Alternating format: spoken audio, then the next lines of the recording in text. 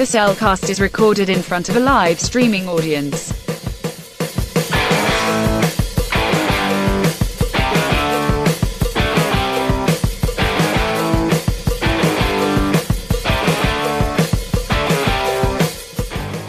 Hello and welcome to another episode of The Cellcast. Joining me today is a man who's green. Welcome, Jacob. For envy? I don't know about that. No, not envy. Green with desire? I don't know. How desirous are you? Does Ashley need to be worried? Ah! Scary! All right. Why, thank you. Let me introduce our co-host, a man who needs to summon his green Lego dragon, and let's ride. What I would like to know, this is obviously not in my likes or dislikes. Where did he keep getting those missiles? Yes, I would agree. I'm very curious about that. Well, it is a Lego movie, and they do I know, but all the Lego movies at least had some logic and that sort of things, but anyway. Right. My brain just farted. How are you doing today, Jacob? Man, it's hot. If you live in Texas or anywhere where it's nice and sweltering, it's nice and balmy in the great state of Texas right now. Yeah. Other than that, work's been pretty good. I went. Me and my girlfriend went to a small town here in Texas. Mm-hmm. Well, you say it's a small town. It's about the size of the town we're in. Yeah, that's true.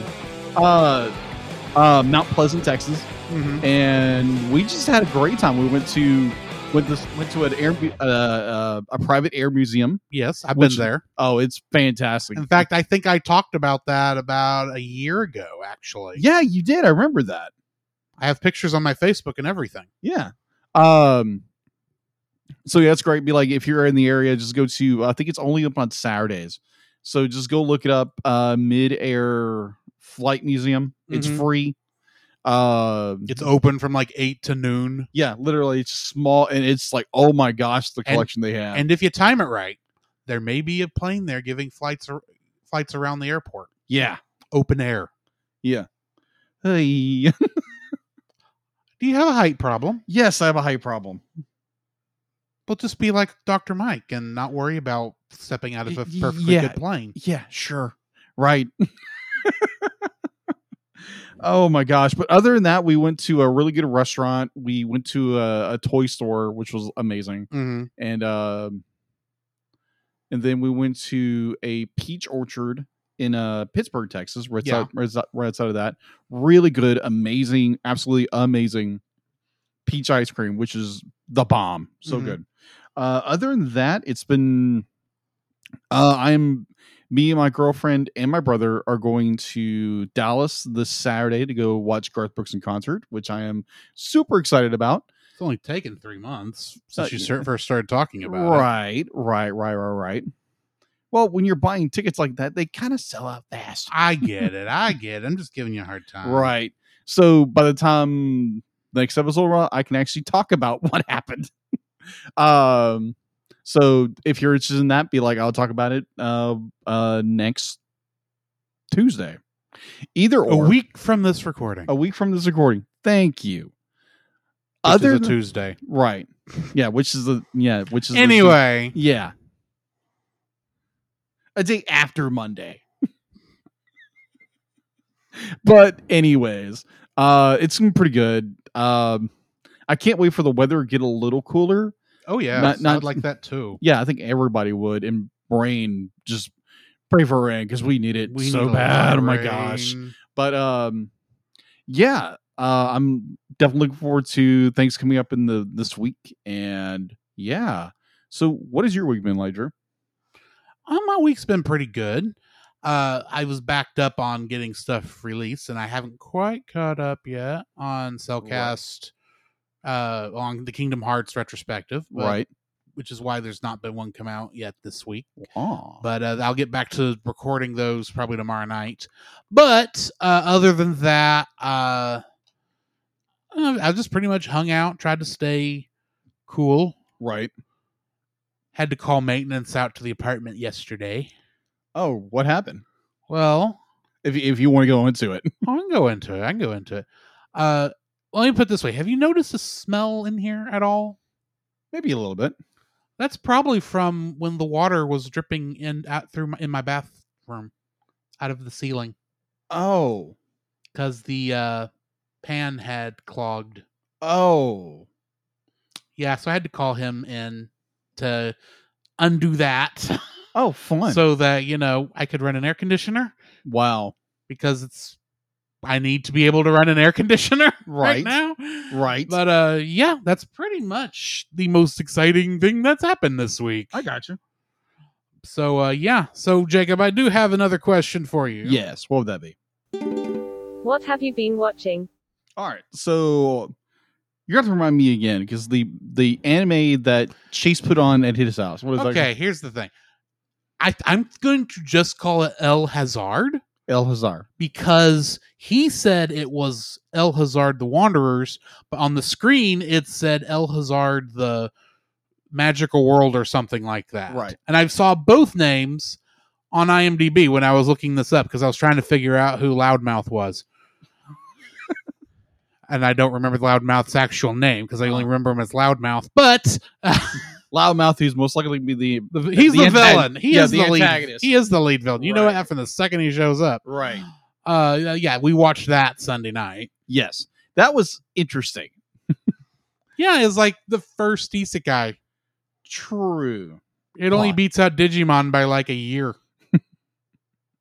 All right. So yesterday, while I was sitting in a box, I wasn't trapped in a box. I was at work, and you attend a gas station for like 7 hours. At least the box is air conditioned. That is true. Amen to that. Unlike the parking lot.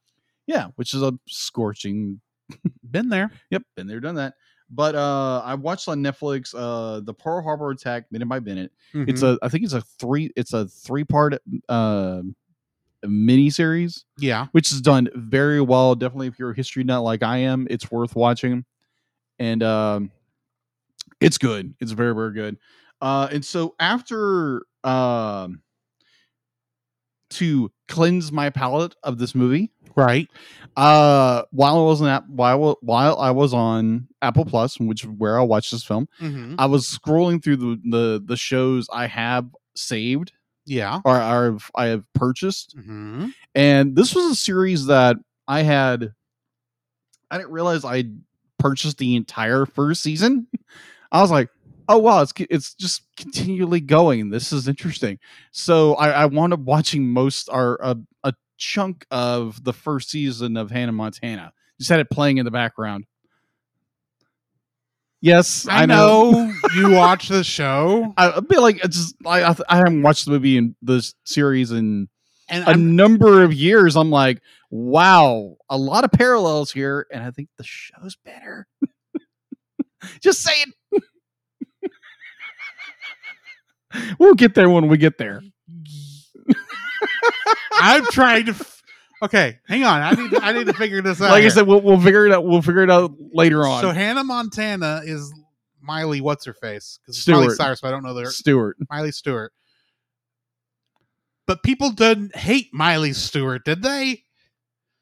No. Well, kind of. Maybe. Billy Ray Stewart, or whatever his actual character name is, because I know it's played by Billy Ray Cyrus. Right. He wasn't an evil mastermind trying to take over the tri-state area.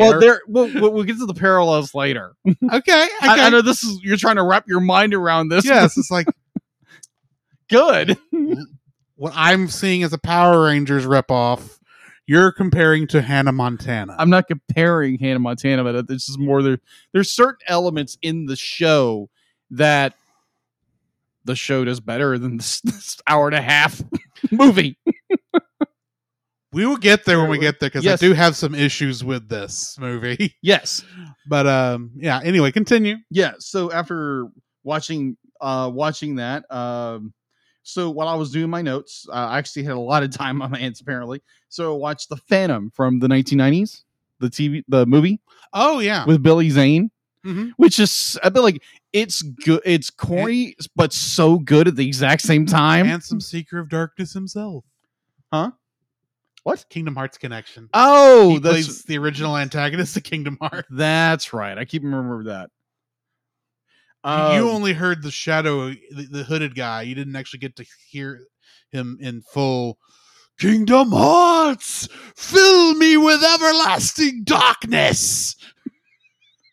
So I watched most of it actually on YouTube for free. Right. Because they have those free movies you can watch with commercials. Yeah. Yeah, so I watched that. And I was just flipping through because I had to go back and rewatch the 2 episodes we were doing for TAS. Yeah. And so I'd be like, oh, there's Tailspin. I'll just put that on. Mm-hmm. And I loved Tailspin as a kid. It was a great show. Yeah, exactly. But yeah, I think I watched like the first 2 episodes were really good. And there again, it's Tailspin. So it's that weekday afternoon block. That was Disney Afternoon. Disney Afternoon. Thank you very much. Same thing that had Darkwing Duck and DuckTales. Woo! Yeah, stuff like and that. A couple other shows. Something about gummy bears. And, gummy bears. Yes. How could we forget? Chip and Dale. Exactly. Rescue Rangers. Exactly. Just question, be like, what was your favorite Disney Afternoon show? Obviously, because Darkwing Duck. When there's trouble, you call DW. Darkwing Duck. I had to ask that, right? Let's get dangerous. Yep. You're gonna get us a copyright strike. I didn't go that far. Oh, I know, but I don't know. I'm kind of torn because I loved Disney Afternoons. I guess it would probably be I loved Darkwing Duck. Chip and Dale. I just love Chip and Dale. I love Chip and Dale. And how could you not love Magnum PI and Indiana Jones solving crimes? That is true. With a guy addicted to cheese. Okay, I ignore the movie. Ignore the movie. Okay, I'm not saying that. I'm not saying that. Peter Pan is not going to show up in the original show. Yeah, spoiler alert for anybody who hasn't seen that movie yet. But no, neither is Ugly Sonic. Yeah, either or. I'm going to freely admit. When I was a kid, be like, I thought Gadget was a very cute little mouse, and she was a mechanic. So I like mechanical characters. Zipper seemed to think so. Oh gosh, here we go. I'm sorry. That was the stupidest part of the whole thing. That was the oddest setup, and I was like, "What? Okay, that's gonna be weird." But again, spoiler alert for the fact that they had kids. Yeah. Again, spoiler alert. Anyways, it's like I've always like mechanical characters. So like crap! I just said the character's name. Gadget. Like Gadget, Donatello, characters like that. Always like the mechanical, the big brain characters. Yeah. But overall, I'll be like, yeah, I think that's all I've watched right now. I think so. So what have you been watching? What have I been watching? Yeah. Well, along with El Hazard, as you did, not a whole lot. Mostly I've been watching a couple YouTube videos here and there. Okay. Played a little bit of not a new game. I had already bought it. Right. Like 6 months ago. Right. But for whatever reason, I'm only just now really getting into it. Nice. Yakuza Kiwami. Okay. I had played the prequel to this, Yakuza 0, last year, I believe. But this is a remake of the original Yakuza game. Yeah. It is very much rated M and not for kids. Of course. But it's a fun little open world crime drama. Okay. I'm enjoying that. Cool. Been playing a little bit more Final Fantasy 14. Got our friend Chase to finally get to a point I've been wanting to get to him since he called me up and said, talk me out of buying the game. But yeah. That's pretty. I haven't really done a whole lot other than that. because I don't think I've gone and seen a movie since Thor. Yeah. So other than that, it's just been YouTube videos, Okay. but nothing really to speak on. I gotcha. Cool. Did see a couple interesting trailers that are probably going to show up in the news. Probably. But we'll save it for the news. Yeah. So, yeah, speaking of the news. The Cellcast News with your host Jacob Heron.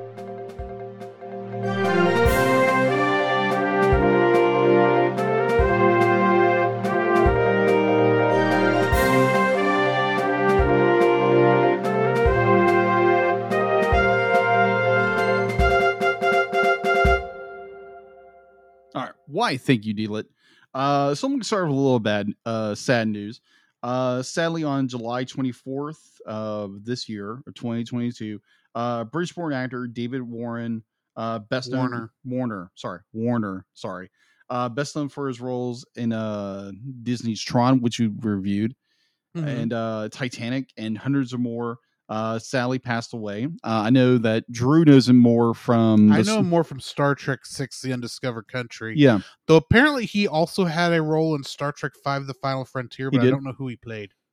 He played one of the. He played one of the ambassadors. Okay, so yeah, that probably is the drunk Klingon ambassador in that movie. No, it's not. It wasn't. Yeah. Oh, he was the human ambassador. He was the human ambassador. A lot of that movie is stricken from my mind, as I'm sure you understand. Right. But yeah, I forgot that he was the the Federation ambassador. To right. Nimbus 3, the planet of universal peace. Right. Which reminds me a lot of the Thor: Love and Thunder. The beginning of Thor: Love and Thunder reminded me a lot of Star Trek V. Ah. You know, him Christian Bale walking through the desert. Right. Bald, pale skin. You're right. And I'm sitting there going, I'm spooked. Do I need to be looking for a laughing Vulcan? All right. So getting a little more better news. So Illumination and Universal Pictures have hit another milestone. Minions Rise of Gru has become the first animated feature to lure enough families back to the theaters to reach a global box office number of $200.9 million since Frozen 2 debuted in November 2019, and the COVID-19 pandemic shut down the theaters in early 2020. In the middle of Onward's run. Yes. Sad. Which, if you want to hear our reaction and our full review, check out those episodes. All right. More exciting news coming out of San Diego Comic-Con this last week. A lot of news came out of San Diego Comic-Con. A lot of news. Now, I'm pretty sure I'll probably miss a few things here and there, but I'm pretty sure this guy will pick up on it. What things that you missed that I might remember, and hopefully there'll be a few things that we both miss. Exactly. All right. So something that I think some comic fans are going to love. Mm-hmm. This is a project that's probably been inside of a dormant volcano for many years, is possibly going to come to Netflix. Let me explain. All right, dormant series. It was in Creation Hades.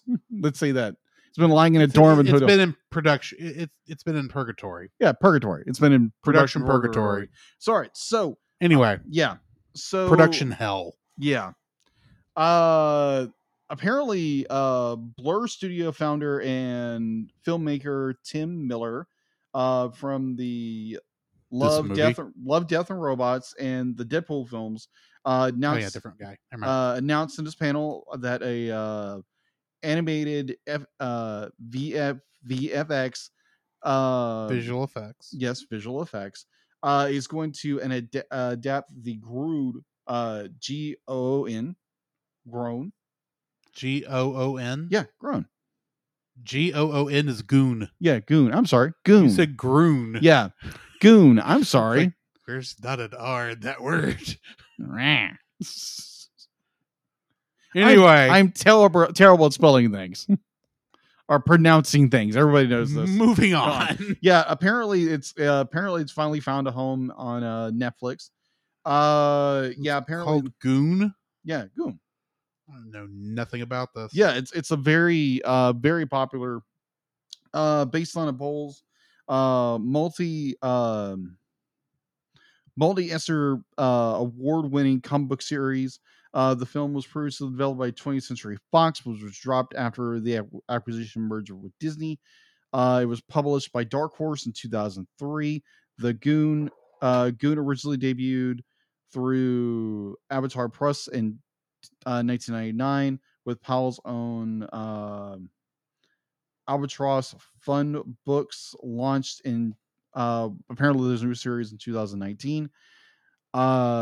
So the story follows a hulking orphan raised by his aunt, a carnival strongwoman. When a gangster guns down his guardian, the Goon starts running the show, violently working his way through a horror comedy crime caper full of undead.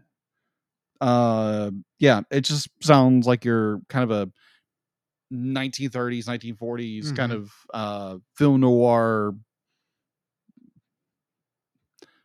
fun time for a comic. Right. So yeah, original, let's see. It's like, yeah, that's basically Paramount has announced the third trailer for the third season of Star Trek Lower Decks. Yay, it looks good. Yeah, what I've seen of it. Let's see. Lower Decks will return to Paramount Plus. Yeah, Paramount Plus, Thursday, August 25th. Streaming in the United States and Latin America.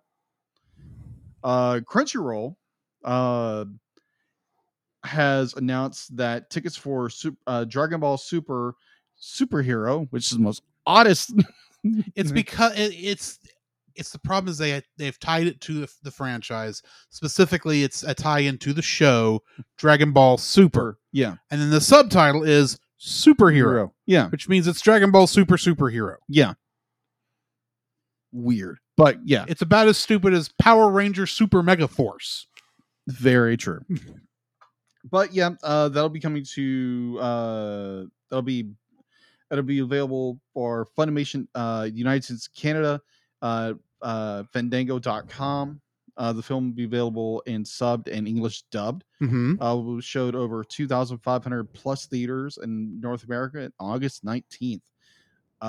This film will also be in select US based IMAX theaters, which not the one close to us. Yeah, because I know I've already looked it up because we're talking about doing a reaction to it. Yeah, close to us, there are actually 2 theaters showing this. Yeah, which is amazing in and of itself for a 1 week anime movie. Right. And only the biggest screen we could possibly get would be the Big D at the AMC theater. Nice. Which is, I think, like close to IMAX, but it's not IMAX. Yeah. But anyway, large format. Right. All right. So kind of going into the Marvel Cinematic Universe, which is something we normally don't do on this show. I Am Groot is launching exclusively on Disney Plus, starting on August 10th. This will be 5 shorts available for viewers, and apparently it's about the adventures of Groot, specifically Baby Groot. Yeah, Baby Groot, because this ain't the teenager Groot from Endgame. Yeah. So speaking of MCU, teaser images come out for Spider-Man Freshman Year with its cast. It is said to be like the suit design. So this looks interesting. It's kind of like a homage to like Spider-Man's golden years. Yeah. Just kind of modern, that kind of stuff. Mm-hmm. It looks cool. So yeah, that came out of Comic-Con. And apparently Daredevil is going to be in it. Yeah, apparently Daredevil's is in everything. Yeah, because he's getting his own show too. It's not animated, but I'm going to bring it up here. Right. And Charlie Cox is in both. Yes. Which makes me wonder, is Spider-Man Freshman Year MCU canon? Maybe. I'm not sure yet. Plus, there's another thing that I'm curious if is MCU canon coming up, but I'm sure you'll get there in a minute. Possibly. So Spider-Man Freshman Year comes exclusively to Disney Plus in 2024. So one that we have talked about, not at length, some depth about a TV show that we both loved as children is coming back. Cheers erupted when the I'm gonna let you just just talk. I'm just supposed to be in the background. spoke finally of the Legend of X-Men the animated series and presented a sizzle reel Teaser? sizzle reel. Oh, Sizzle reel. a teaser sizzle. Anyway, Yeah. For X-Men 97 featuring the cast of the popular 90s animated series. They presented new artwork, animatics, and also with the original X-Men theme. And this is gonna be cool. A second season also been announced. X-Men 97 is an animated series from Marvel Studios that explores new stories from the iconic 1990s timeline of the original series. X-Men 97 will begin streaming exclusively on Disney Plus in fall 2023. Snick. anyway, So that's all I have for info and stuff. Unless you are, wanting to say something okay, else. just to verify, make sure I understood everything you went over. Along with Goon, which I knew nothing about. Right. You talked about Lower Decks. Yes. You talked about Spider-Man freshman year. Yes. You talked about X-Men 97. Yes. Did you talk about What If Season 2? No, I didn't. Because What If Season 2 is happening. Yes, it is. And it's animated also. Yes. But that's the only other animated thing I was really keeping up with. Right. I know they're also doing Marvel Zombies. Yeah, and it's going to be TVMA. It's going to be mature. Oh, fun. Yeah. Huh. But you kind of want a zombie thing to be a little bloody. True. So very, very true. Anyway. So that's all I have for an info and stuff. All you got? The info and stuff. We jumped ahead. You mean I'm the sorry, news? I'm sorry. Well, let's back up from info and stuff, and how about we go over our spoiler-free review? Yes. Certified fresh and spoiler-free. All right, we are reviewing the Lego Ninjago movie, or as I like to think about it, Lego Rangers Ninja Force. This is actually my second viewing. Really? I did see this in theaters when it came out, and I remember it being okay. Right. Because here's the thing about the Lego movies. Mm-hmm. This is being the third one.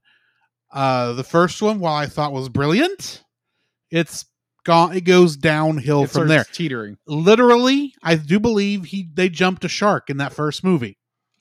Mm-hmm.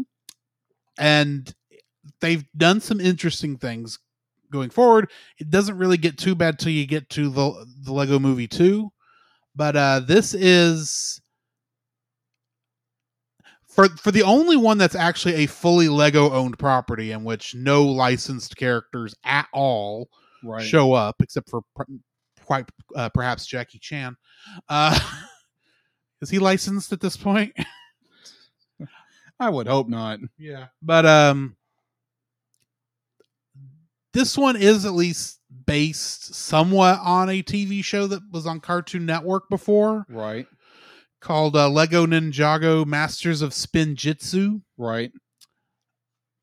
Which I've seen some of, but not all of it.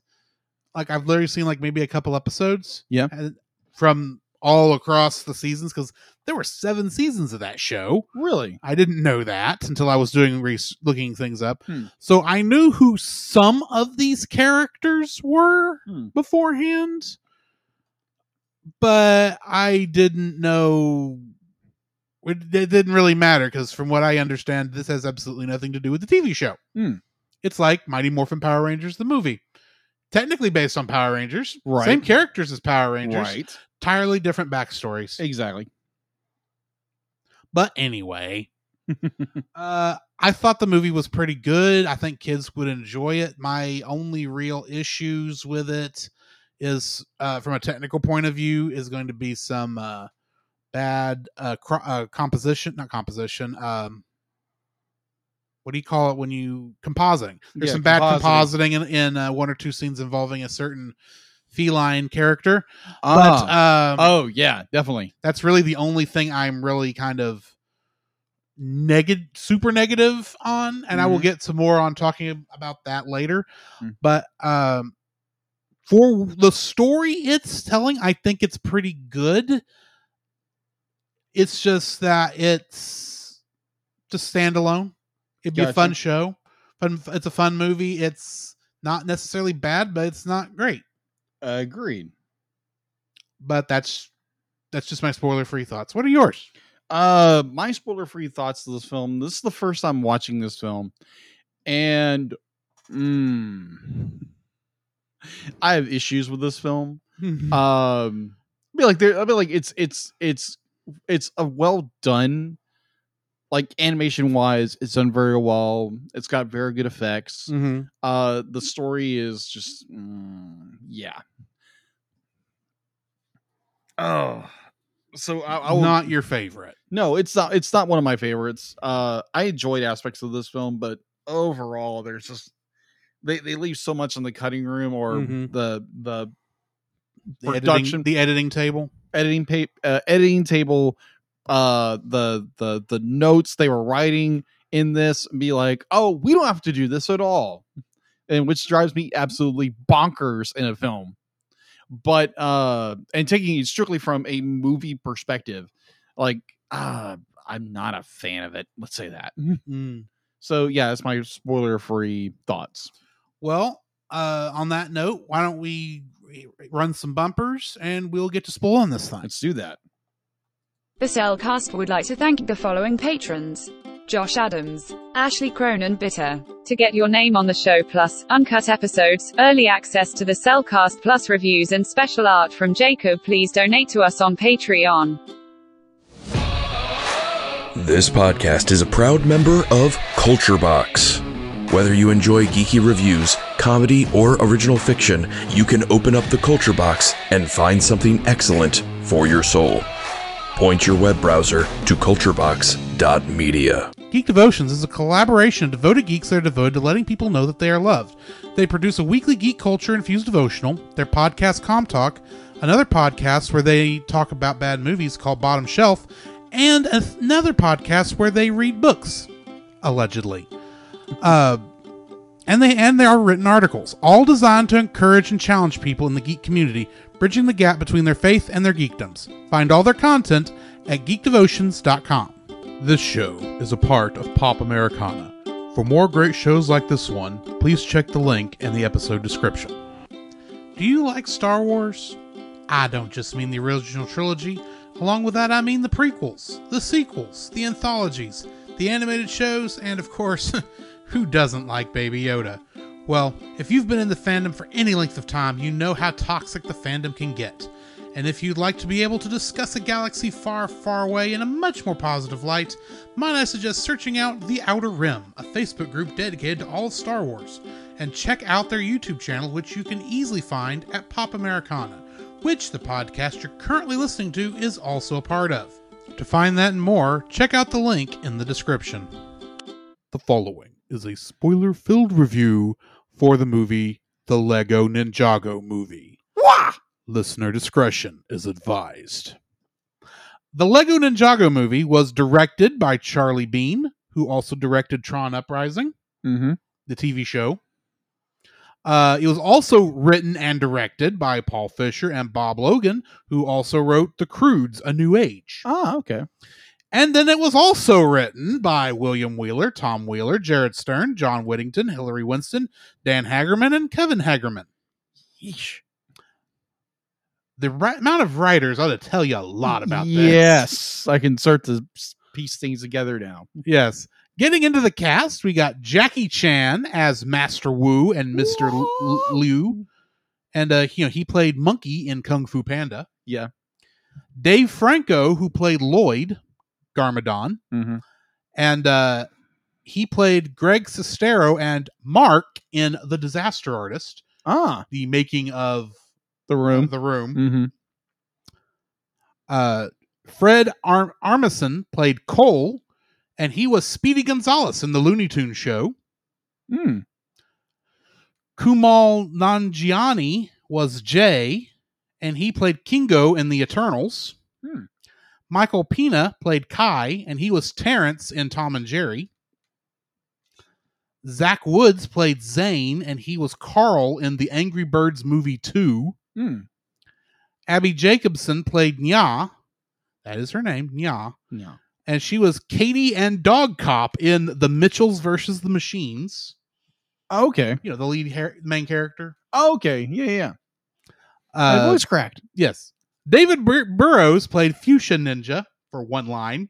Oh, yeah, Fuchsia Ninja. And he is actually an editor in a bunch of the Lego movies. Really? This was a cameo for him. I gotcha. Justin Theroux played Garmadon. And he was the Tramp in the live-action Lady and the Tramp movie. Really? Yeah. Okay. I could actually hear that. I haven't watched the movie, the live-action Lady and the Tramp movie, but I could probably hear that. Olivia Munn played Coco, and she was Psylocke in X-Men Apocalypse. Really? Along with being one of the major commenters on G4 back in the day. I gotcha. I thought I recognized her. And last but not least, Pearl and Ruby played Meowthra. Real who? The cats. Yeah, the cats. Played, I listed the two cats who played Meowthra. I gotcha. Pearl and Ruby. This is their only movie. Pearl and Ruby. I was like, okay, is that from like the TV show Ruby? No. Okay, it's just the cats. The cats' names were Pearl and Ruby. Okay, and they both played Meowthra. Kingdom Hearts connections. Mark Graham, George Doring, Steve Mayer, and Joe Zimmerman, and James Thatcher are all musicians in this, and they were musicians in Kingdom Hearts 3. Okay. That was the best I could do. Nice. In this case. What do we got in info and stuff? All right. So, info and stuff. This movie has a IMDb score of 6 out of 10. You can watch it on YouTube like Drew did for $3.99, or like me on Apple Plus for the same price. Production. This has got a lot of production companies behind it. Warner Brothers Pictures, Warner Animation Group, Rat Pack, Doom Entertainment, or Dune Entertainment, Lord Miller Productions, Vertigo Entertainment, and Animal Logic. And Animal Logic was the actual animation company. That's right, they were. Everyone else was production companies. Pretty much. All right, distribution was Warner Bros. Entertainment. Release date was September 16th, 2017 at the original, or I'm going to butcher this, Regional Valley Theater. September 21st was released in Denmark, and then in the 22nd, the very next day was the United States. So going into the box office, it had a budget of $70 million. For the weekend of September 24th for the United States and Canada, it grossed $20.4 million. Its world gross, or its U.S. gross, ouch, $56.3 million. So it did not do very well good domestically, but globally it did pretty well. It grossed $122.1 million. For its home release, the Lego Ninjago movie was released on digital HD on December 12th, 2017 with DVD, Blu-ray, and Blu-ray 3D. There again, that was when that was popular. Yeah. And there's some instances of obvious 3D in here. Yes. The one of them I forgive. 4K Blu-ray on December 19th, 2017 through Warner Bros. Home Entertainment. And there is no sequel to be seen. There's people speculating. There's not a direct sequel because you do have the Lego Movie 2, which is kind of a sequel as it's part of the same franchise. Right. But at the same time, the Lego movies are no longer, the license for those are no longer owned by Warner Brothers. Really? Yeah. Then They're owned by Sony now. Oh, and Sony hasn't done anything with them yet. Okay, that explains it. Yeah, so more than likely, if there is another Lego movie, it will be an entirely different genre and will not include any DC characters or anything Warner Brothers owned. Fun. That's all I have for info and stuff. All right, well, then getting into the summary. A young boy meets the mysterious owner of a relic shop, Mr. Liu, who tells him the story of Ninjago, a city within the Lego universe. It is frequently terrorized by the evil warlord Garmadon, who is the father of teenager Lloyd Garmadon, an ex-husband of Coco. Everyone in the city of Ninjago despises Lloyd for being Garmadon's son, which puts Lloyd under emotional stress. Unbeknownst to them, Lloyd is the Green Ninja and leader of an army of ninja warriors comprising Kai, Cole, Jay, Zane, Nya, and their master Wu, which is actually Garmadon's brother, who always stopped Garmadon from taking over Ninjago by fighting with mechs. When Garmadon is again unsuccessful at conquering Ninjago, his tech division shows him a giant new mech. Lloyd and his friends see the return of Master Wu, who tells them that their unique element will defeat Garmadon. Lloyd is frustrated to learn that his element is green. While Kai has fire, Cole has earth, Jay has lightning, Zane has ice, and Nya has water. Wu also mentions the ultimate weapon, giving Lloyd new hope of stopping Garmadon, despite Wu warning them that nobody can ever use the device. The next day, Garmadon attacks Ninjago with his new giant mech, and this time defeats Lloyd. As Garmadon gloats, Lloyd returns with the ultimate weapon and fires it, only to reveal that it's really a laser pointer that attracts a live-action cat named Meowthra. Ha ha. Garmadon points the laser at the ninja's mechs, which the cat destroys, but Lloyd breaks the laser pointer. As Garmadon celebrates his victory, Lloyd unmasks himself and denounces his father, leaving Garmadon confused. Lloyd meets up with his friends and Master Wu, who tell them that they must use the ultimate weapon to stop Meowthra from destroying Ninjago, which can be found on the other side of the island. Garmadon overhears his brother talking about the weapon, follows close behind, intercepts Wu, and fights him only to end up in a cage defeated. However, Wu loses his balance and falls off a bridge into the river below. Before being swept away, he tells the ninja they must find inner peace. The ninja continue with Garmadon leading them, much to Lloyd's disappointment. Despite this, the two bond throughout their journey, while the ninjas learn not to rely solely on their mechs to fight. The group survives an encounter with Garmadon's fired generals, that he fired out of a volcano, and Garmadon teaches Lloyd to throw. They eventually crash down onto the Temple of Fragile Foundations, Garmadon's childhood home. He tells Lloyd that his mother was a warrior named Lady Iron Dragon, and that he wishes he had stayed with him and his mom after deciding to conquer Ninjago, but he couldn't change, so they had to stay apart. The ninjas find the ultimate weapon, a chest consisting of a set of Lego pieces that resemble their elemental powers, only to have it stolen by Garmadon, who remains resolute in taking over the city after Lloyd rejects his offer to replace a mutinous general. In an unexpected turnaround, Garmadon locks all of them inside the temple. I guess this is unexpected. I saw it coming from a mile away. Yeah, same here. Lloyd realizes that the inner peace means that they must unleash their elemental power, and they escape from the collapsing temple. Right. As they fall off a cliff, Wu saves them with his flying ship, the Destiny's Bounty, and they head back to Ninjago City.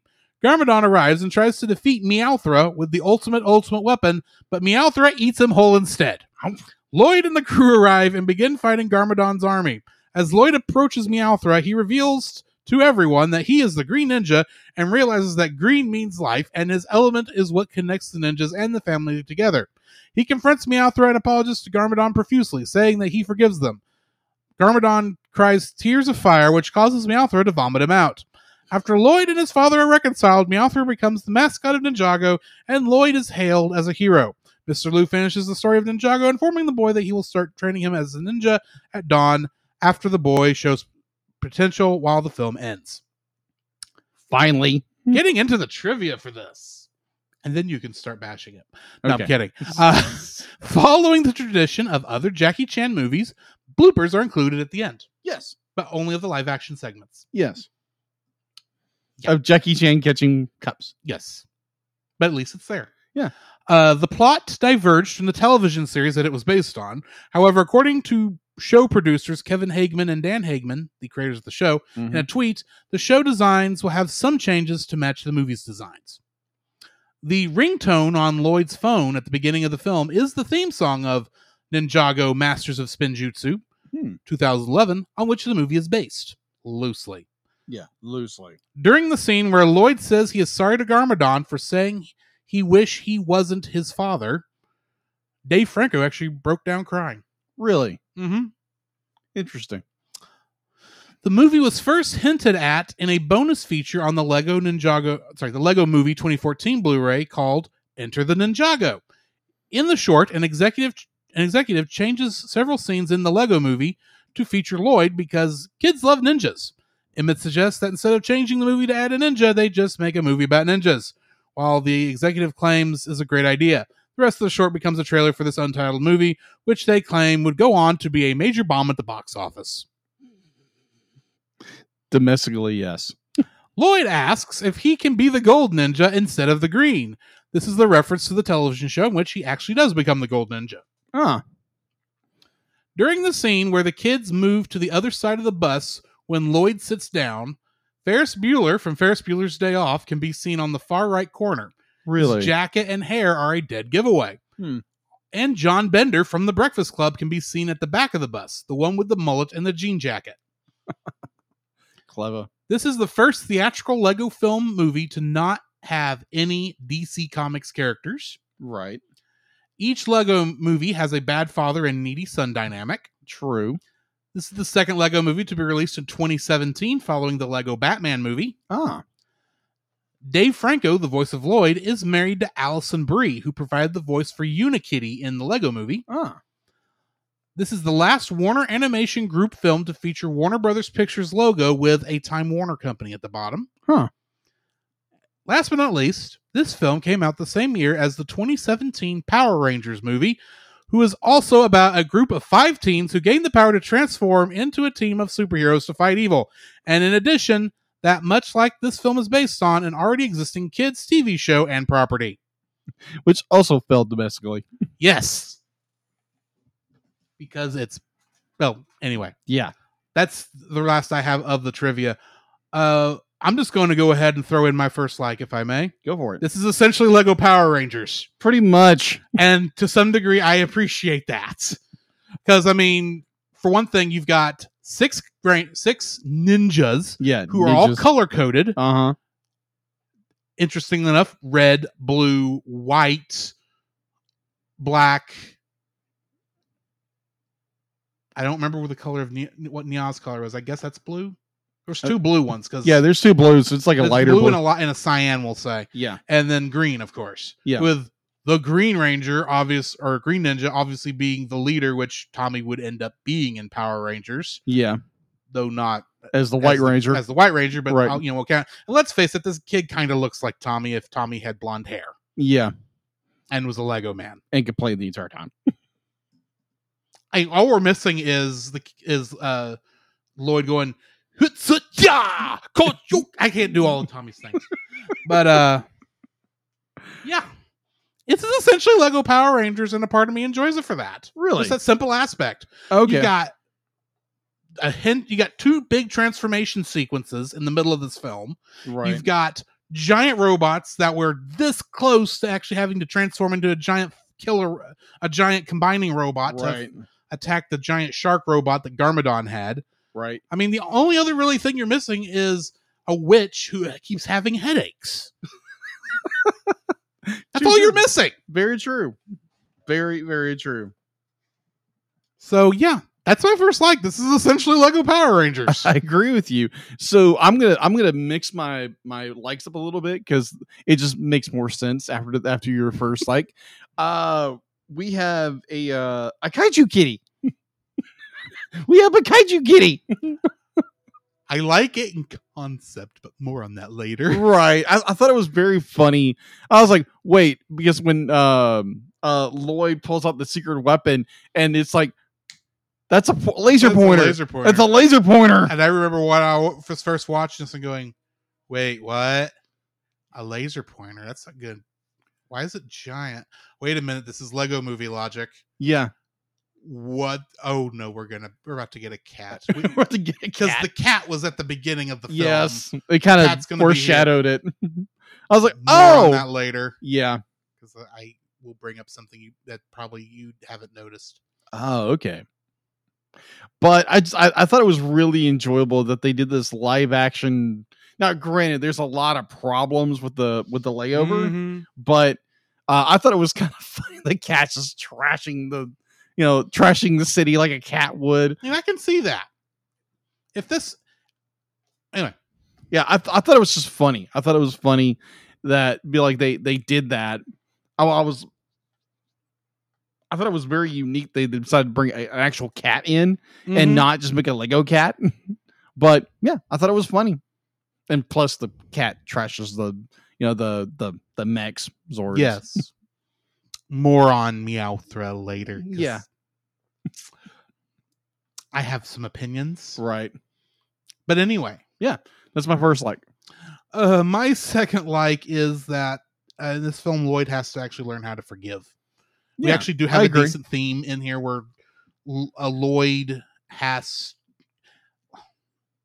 feels ignored by his father. Mm-hmm. He's annoyed that his father is an evil villain, and it's caused so much trouble with his life. Admittedly, he's got more reasons to be annoyed at his father than I think most of us have reasons to be annoyed at our fathers, whom we are.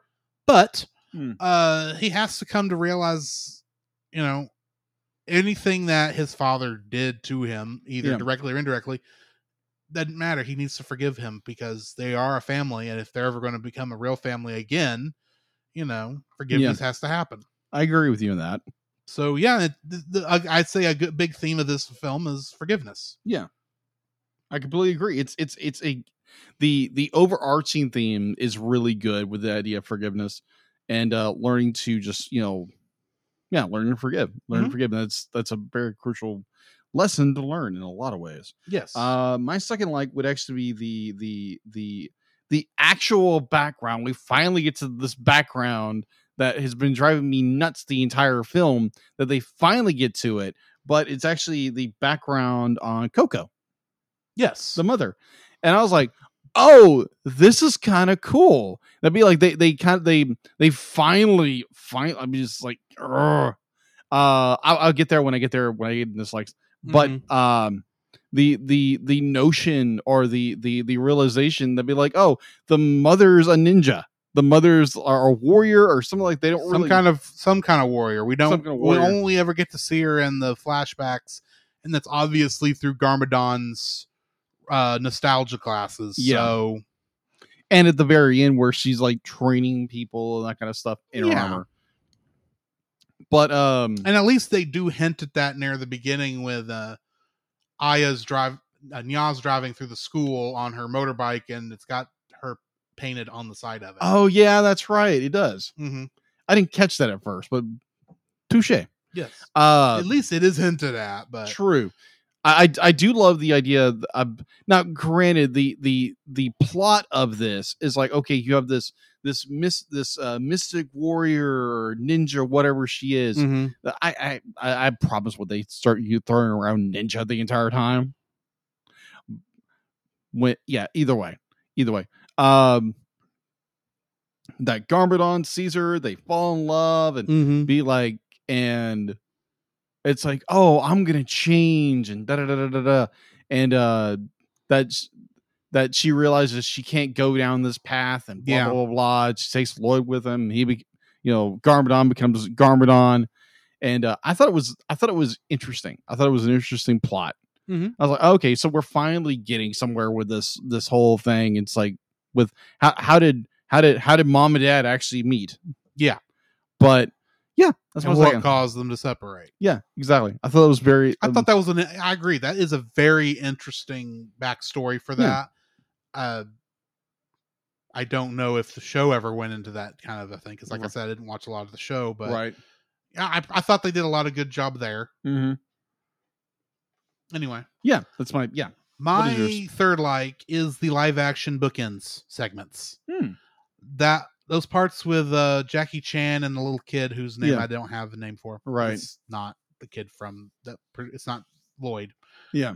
I thought those were done very well, especially with the when he changes out the broken Lloyd for the ninja version of Lloyd. Yeah.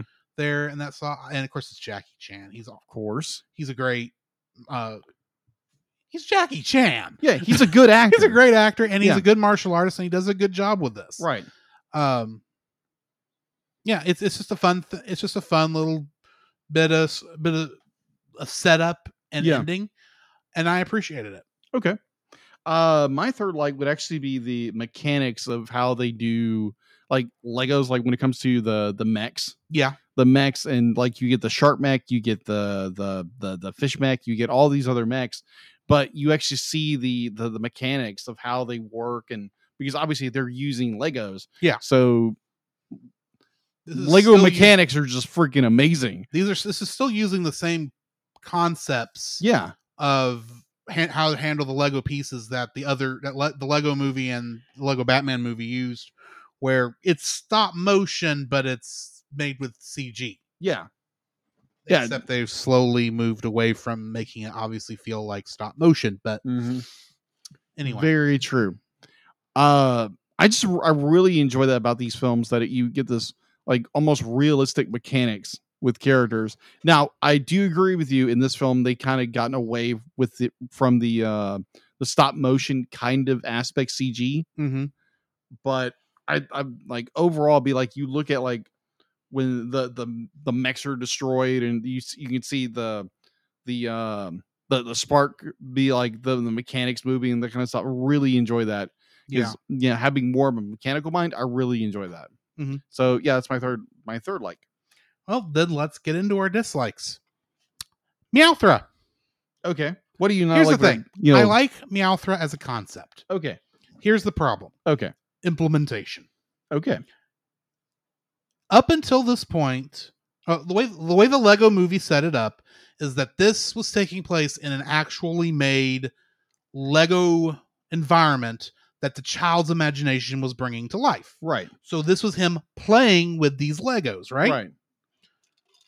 The Lego Batman movie did nothing to dissuade us from this concept. Mm-hmm. However, because of the live action bookends, we know that this is just taking place in the child's imagination. Yeah. Which means the fact that there are real objects, i.e. non-Lego objects, in the world actually doesn't make any sense. The laser pointer should not have been there because the kid didn't have a laser pointer. Do we ever see a laser pointer anywhere? No, just in the just when he deploys it there and summons Meowthra. And then you get Meowthra herself. Yeah. Like I said, I like Meowthra in concept. Yeah. But because Meowthra is very obviously based on Jackie Chan's cat in those bookends. Yeah. That's the only reason she's there. Yeah. And they're two different cats. True. They are two different cats. Painfully obvious two different cats. Yeah. As you say that, yes. Yes. Because they're entirely different fur patterns. They are both gray cats, but one is a dark gray tabby, and the other is a light gray tabby. That is true. And dark gray tabby is fatter because it's an older cat. Yeah.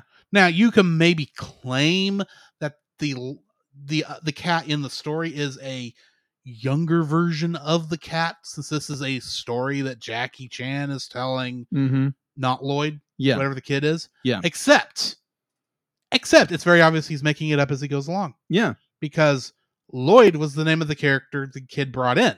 Yeah. So Lloyd, it couldn't be the same Lloyd from the thing if this is a legendary story he told before. True. So because of the way they handled, as much as I like the live action bookmarks, because of that, with the use of Meowthra, without keeping the what's the word I'm looking for? The connections. Yeah. Right. You get a big disconnect from, okay, when is this taking place? Is this what's as much as I like Meowthra as a concept, it's implemented very, very wrong. Plus, Meowthra is just an excuse for them to go on this journey. Yeah. They don't actually fight Meowthra. Yeah, that's true. It exists. They're meant to get trashed by Meowthra. It exists to destroy everything and to eat Garmadon at the end. True. That's the only reason Meowthra exists. They didn't have to they didn't have to fight the cat. They didn't have to use their elements to get rid of the cat. They didn't have to do any of that. Yeah. All they had to do was get the green person up to talk to Garmadon to make him cry fire so that the cat would throw him up. Yeah, pretty much. Which means the cat could have been anything. it didn't necessarily have to be a live action cat that happened to be romping through the town. Yeah. It literally, as much as I like Meowthra as a concept, they didn't. And this is the thing: the Lego Movie, where we had the most of these live non-Lego objects in the story, every single one of those times they implemented one of those, it made sense. It was perfect for the story. It made sense for the scene. Meowthra, granted, it's a kaiju that they need to go fight because Power Rangers fight giant monsters. Right. And I'm still going to say it's based on the Power Rangers concept because I doubt any of these people watch Super Sentai or Ultraman or any of those kind of shows. But the way the fact that they didn't even, the journey they went on was unnecessary. Okay. Because it could have been probably done a lot easier at home fighting Garmadon. And you could have done the same forgiveness story, I think, in a different way. Yeah. And not have to set out on this journey because a giant cat is attacking. Yeah. All you got to do is have some reason for Garmadon to take over that's not related to, random cat 23. Yeah. And they have to go on this journey. Yeah. Not why Garmadon ends up helping them. Well, that's just because Garmadon's stupid. But yeah. Meowthra is completely, as much as I love the concept of Meowthra, completely unneeded for the film. Okay. I do like the way they do set up Meowthra, because it's Meowthra. It's a play on Mothra. Yeah. So play on words. Yes. So the way they set him up, the set up this cat character is like, okay, be like you see the cat in the shop. Yeah. It's okay. So that's the way they kind of tie it in. But I do understand where you're coming from, is that it's just like, okay, so you bring the cat in and it kind of breaks the illusion of what be like, this is a make-believe world. You bring in a cat from the real world. Yeah. So yeah, totally get it. I'm just saying, if you're going to do, it really does feel like, as much as I like the bookends, they thought of that afterwards. Possibly, yeah. Because if they hadn't had those and just went straight into the movie without either one of those two bookends, I could probably accept Meowthra faster. He still has nothing to do with most of the movie. Right. But it's just a big villain so that you have to not beat. Right. Anyway. All right.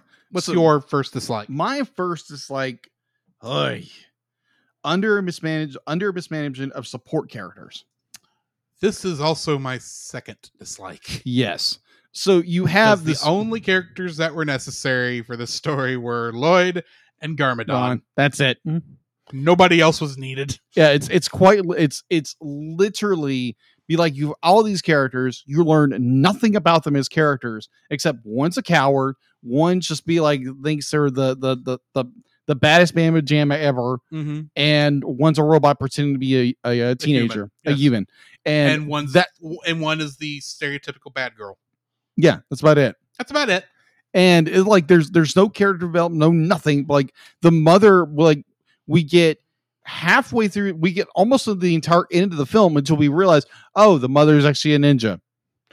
Well, that could have worked, I think, if they may have hinted that she was knowing more than just, oh, you need to forgive your father because I'm still in love with him, but he wouldn't come with me and be a boring office worker in the city. Yeah, or they could have done more like how they did in the Bad Guys with the assistant mayor, I think it is. Yeah, the Fox girl, the one who's essentially the mayor. Yeah, essentially the mayor. They could have done that with, kind of hinting here and there. Yeah, they hint at it. This movie does not hint at it at all. No, outside of when Nya's riding her motorcycle through the school. It's just, I just got my new paint job. It's based on this cool warrior from Legend she's like my hero. It's like, oh, okay, that's interesting. That text was not shoehorned into the scene at all. Yeah. Yeah, literally shoehorned into it. Yes. It's just, oh my gosh. Like I mean, the only thing that would have shoehorned it in more was if someone said, Lloyd, she kind of looks like you. Yeah. And he would go, no, she doesn't. Something like that. Be like, they could have, be like, heck, it'd be like, I was, here's my example. I posted last night after watching this, that comparing this thing to Hannah Montana. I so want to know this. Okay, so here's my explanation. That, oh my gosh, so I get done with this movie, and I'm like, I need like I said before, I need a palate cleanser, and so I just plug in Hannah Montana. I'm watching this, like, oh, okay, to the idea that the sensei or the uncle is be like, oh, you have to see your true self or something like that. So it's that kind of like reflection of who they are, like when the poster. It's a reflection of stuff, kind of like Hannah and Miley kind of thing. But I also see the use of how they actually use background characters. It's kind of like if they did Hannah Montana and you had a mention the she has a brother, she has friends, but you don't learn anything about who they are. Yeah. And this is be like, with this movie, you learn absolutely jack nothing about characters except for Lloyd. And now I completely understand why, because it's the shop owner, played by Jackie Chan, is trying to make a point with this young shop attendee. But it's underutilizing all these characters that are in this film, and you use them for virtually nothing except for teammates that. Well, okay, let me jump in on that. Okay. If this movie were standalone, i.e., not based on anything, and it was everything was created for this movie, right? What do you think the chances are he would even have teammates? I have no idea. I'm guessing none. Probably not, because I can guarantee you the only reason he has teammates here, is because the TV show has them. No, not the TV show. The toy. That makes sense. That this is based on. Yeah. The toy that the show was based on, where most of the characters were given characterizations. Yeah. And more and more of their backstories would have actually been looked at. Right. Had team members. In fact, here's an interesting thing. I just did a brief bit of research. Do you know who Lloyd is in the show? No. He starts off as the bad guy. Oh, that's interesting. He's actually a villain who actually released the other, not a villain, he was a brat. Yeah. To get right down to it. He was a brat that released all the villains because he threw a tantrum, which included his father, though he didn't know it was his father, Garmadon. Yeah. And that's the reason, and they all had to fight him. And every time, every episode in the first season, Lloyd was doing something that caused the bad guys were serving Lloyd because, he released them. Yeah. And, it was that back and forth. It was kind of it was Power Rangers, but it really wasn't Power Rangers. Yeah. It was just that kind of a thing. And at the end of that, when he realizes, I don't know if it's at the end of the first or second season, he joins the good guy team. And of course he Tommied when you get right down to it. He was the bad guy who was interesting because they had to make him interesting to be a bad guy. Right. And then he went through a redemption arc, which automatically makes him more interesting. And that's why he's really the character I think most people remember from the show, because all the other characters, while they had characterizations from what I saw, they were mostly, it's like, we have a Red Ranger, we have a Blue Ranger, we have a White Ranger, and we have a Black Ranger. And the girl was not even a ninja at that point. She was someone she was actually their tech maker. Oh, okay. And Master Wu was still around, don't get me wrong, and he was definitely playing the Zordon, but the only reason those characters are in this movie is because they were in the show. Yeah. And they were in the toys. Yes. That is the only reason. Absolutely. The only reason, now granted, I don't know about Lloyd's mom. Yeah. Where if she was created for this or if she was created before this. I know Garmadon was in the show, and I can tell you that he got his powers, from what I read, because he was bitten by a snake that was bitten by a spider, which is both stupid and, you know what, I'll go with it, because this is kind of a stupid concept. Yeah, agreed. And it was obviously, this was all meant almost parodying Power Rangers in the show, and now it's plot points you're supposed to be paying attention to. Yeah. Also, he and Master Wu were much, much older. Okay. in the show. They're only like 724 or something. Yeah. In the other show, they're like 1500. Oh wow. They're like super old. Oh okay. And Master Wu is actually still younger than Garmadon, but reason Garmadon looks younger is because he was sealed for who knows how many years and didn't age. Yeah. Why didn't they go with that storyline? And that's the thing. What I just explained to you is 10 times more explanation than we got in this movie about anything. Yeah, exactly. I didn't, like I said, I didn't know one of these characters was a robot when I was first watching this thing. Yeah. And so when Zane starts talking, he goes, "Sure, I am a normal human teenager. I am certainly not a robot." I'm thinking, are you? Or are you an alien? Because that makes about as much sense as you being a robot. True. We don't know. If you take this movie by itself, which you have to. Yeah. Because it's in its own continuity. Okay. Because it wasn't Ninjago City in the show, from my understanding. Okay. It's entirely different. The plots are entirely different. We have nothing about the Serpentine, which is apparently the name of the villains in the other thing. Right. We just have Garmadon. He's the bad guy. He apparently likes sharks. Apparently. I don't think he know if their sharks even showed up in the show. It's like Mighty Morphin Power Rangers, the movie. Exactly. It was made because it was popular. Mm-hmm. And they didn't bother to try and keep it in continuity with what it was based on. Right. More on that later when we are on the Monster Island Film Vault later in the year. There we go. Because that's going to come up there too. Right. But yeah, it's because Lloyd and Garmadon are the only characters that exist in this. If it wasn't connected to anything, they'd be the only characters. Yeah, the others are just filling the spots. I would agree with you on that. Otherwise, they hold no point other than they are the other elements. Yeah. It's like, and they're the teammates. That's it. The teammates. That's it. It's like, that doesn't really work because y'all didn't even use the ultimate weapon. Even the version that wasn't the thing you actually went and searched for. Yeah, pretty much. But anyway. Yeah, I think it's a extremely underuse of support characters and fleshing them out in some capacity, but they don't. Many writers, yeah, including the writers for the show, the Hagmans that I mentioned at the bottom of that list, they were the writers from the show.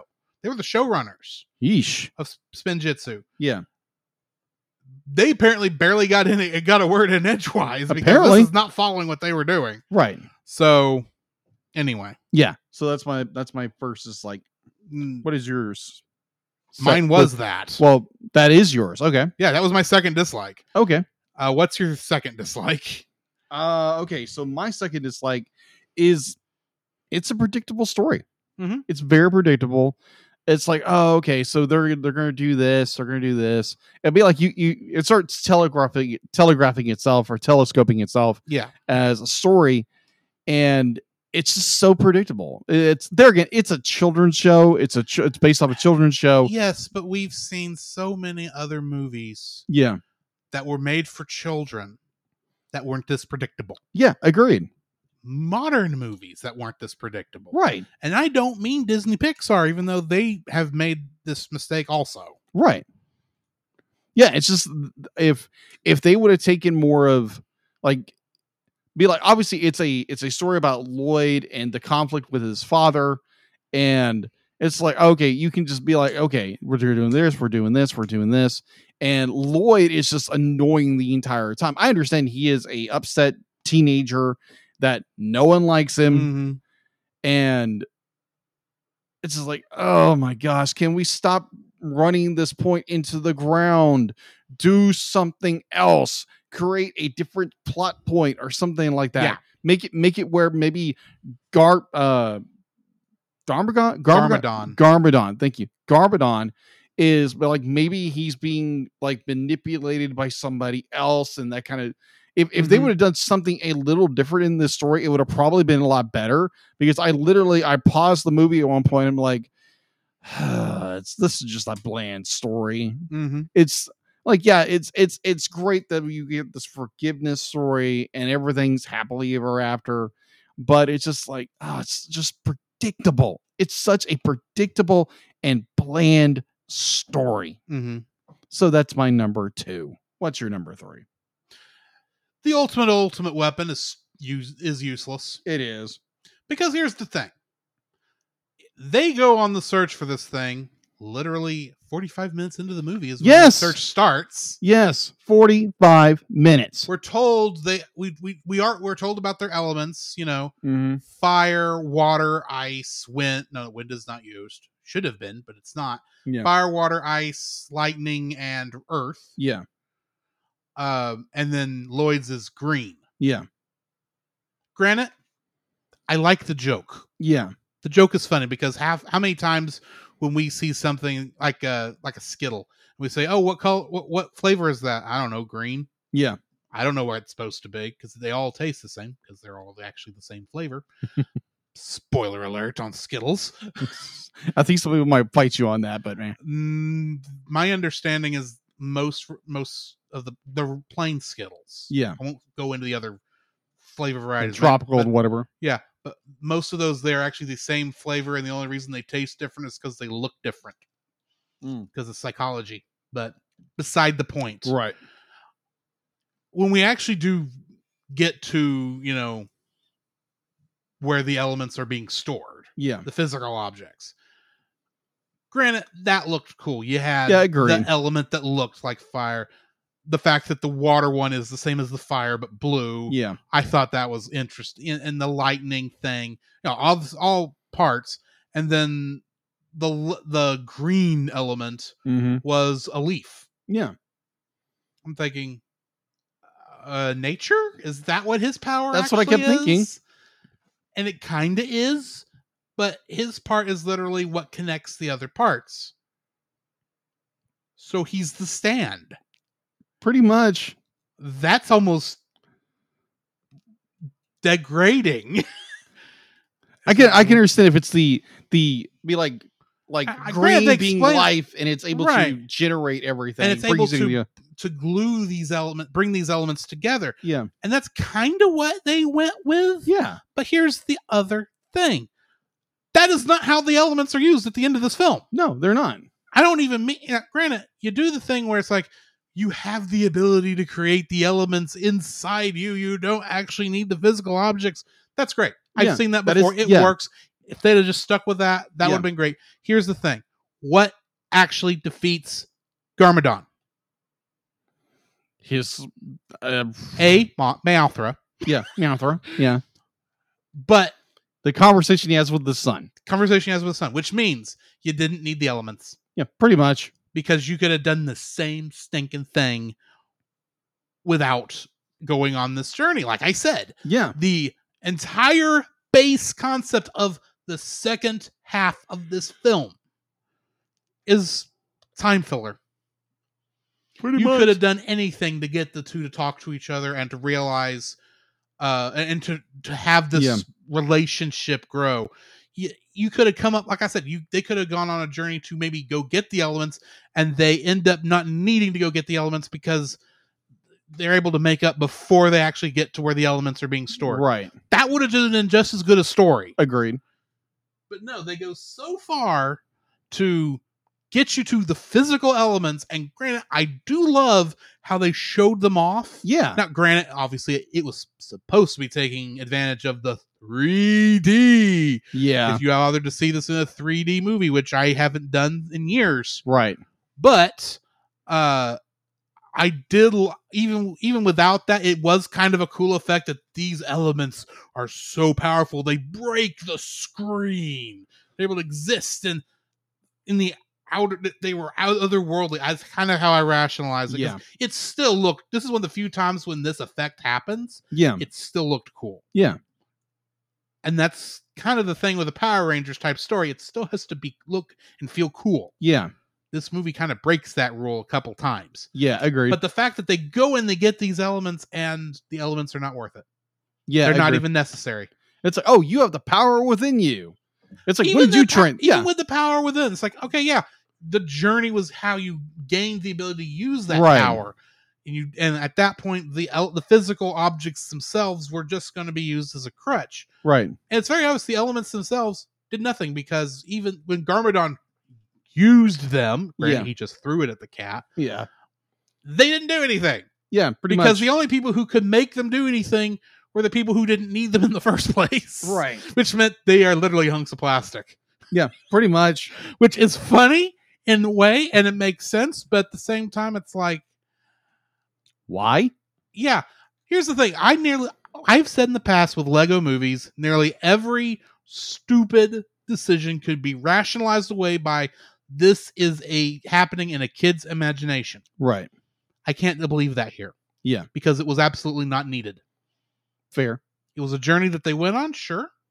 But you could have done the same type of story without having to make the elements worthless. Mm-hmm. You could still keep them mystical and out of reach because they found what they needed before they got there. Right.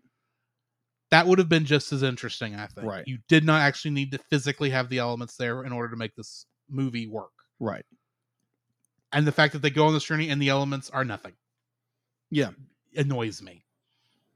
Make it where they don't need them? Sure. Yeah. I'll accept that, but they're just literally nothing. I mean, granted, this is the same thing Kung Fu Panda does with the Dragon Scroll. True.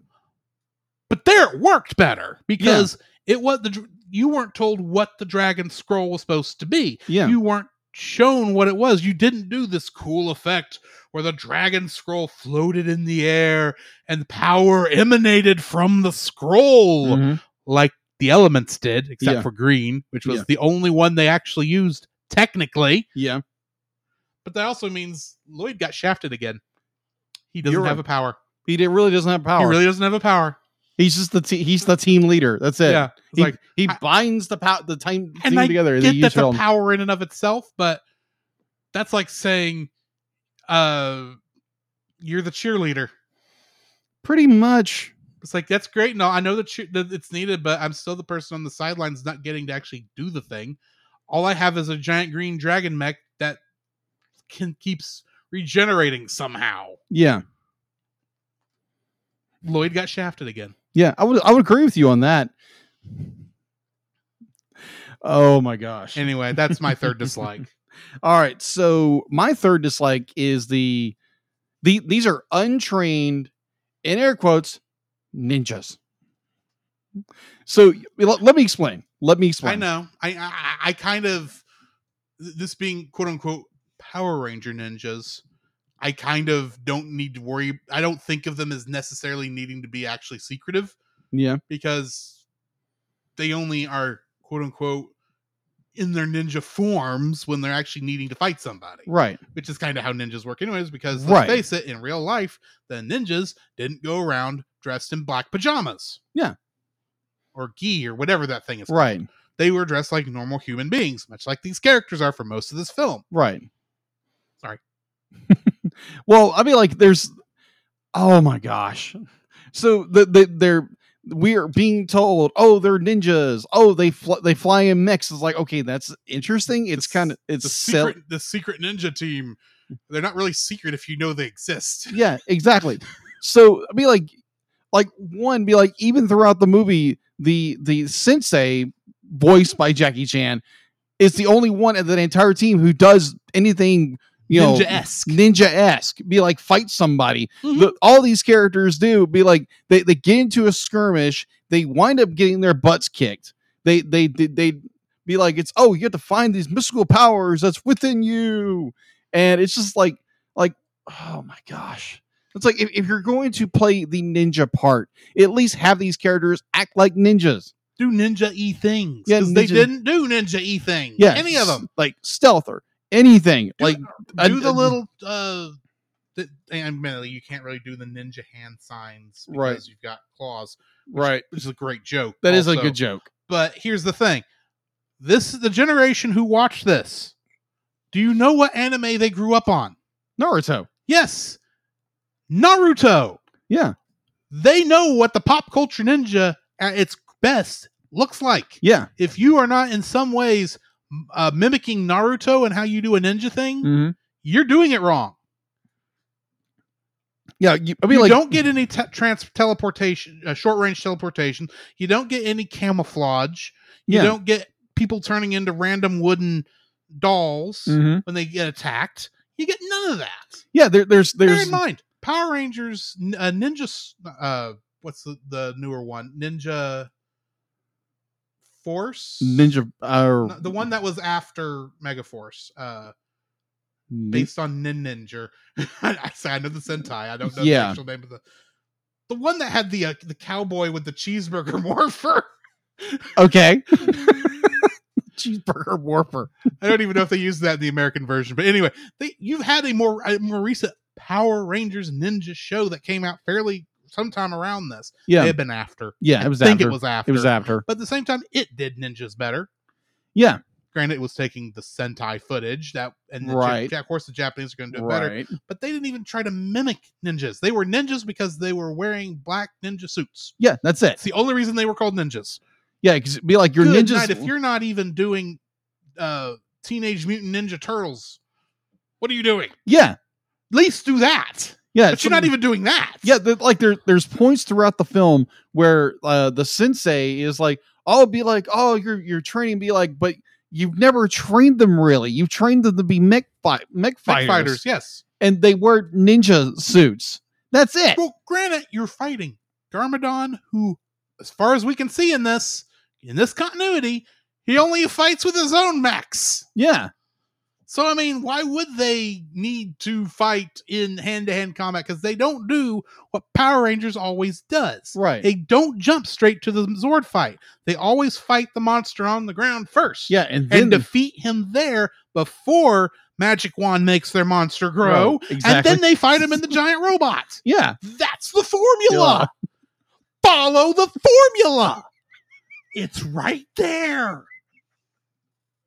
If you're going to make Power Ranger ninjas, you should be doing A, lean into Power Rangers. 2, lean into ninjas. Ideally 3, lean into the 3 Power Rangers seasons that were based on ninjas. And Naruto. Good night. Mighty Morphin Power Rangers season 3 did ninjas better.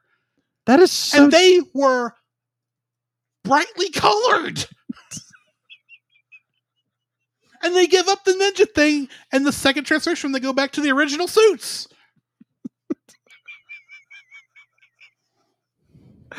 Yeah, it's oh my gosh. Yeah. So to round anyway, so to round my third, it's like they are not ninjas. They're mech fighters who don't know how to ninja. The only reason they're called ninjas is they run around in gi that they throw on when they're in the mechs, and they know nothing how to fight. It's like, oh, we need to use our powers. Be like, just call them, Mystic Warriors or something like that. Not ninjas. Mystic Warriors would have worked better. Yeah, they're not ninjas. Now, granted, like we said earlier, the only reason they're ninjas is because in the show they were ninjas. Yeah. Now, granted, I've not watched the show. I don't know how ninja-esque they were there. Yeah. But I assume they were following the Power Rangers motif because of how obvious Power Ranger knockoff it is. Right. Anyway. Ninja kick the darn rabbit.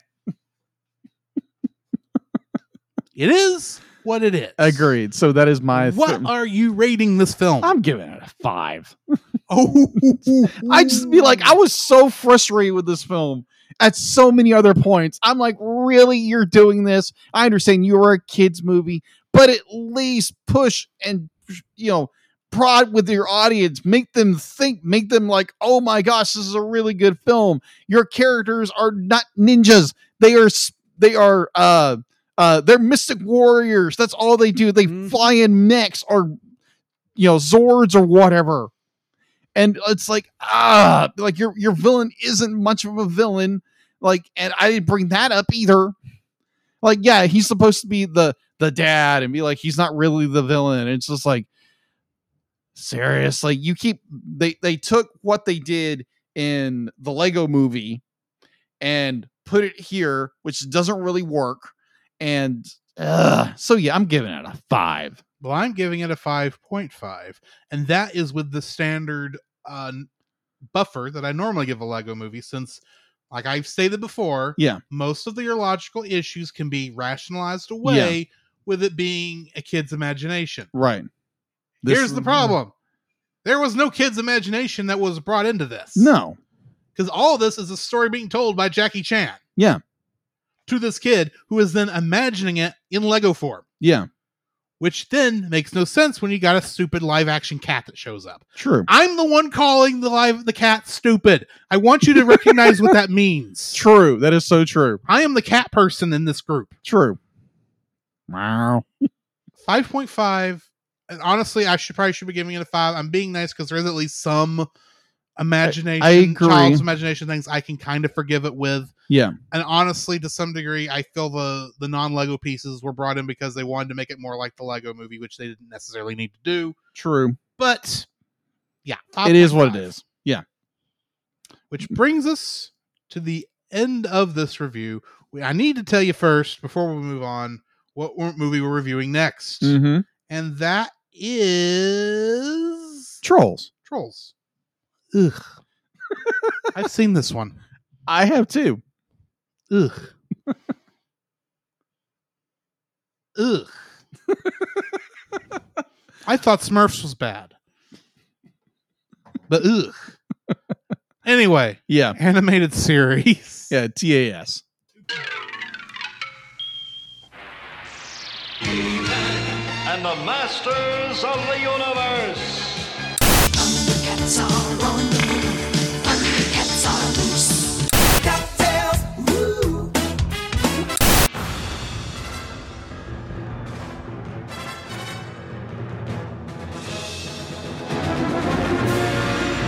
Darkwing Duck.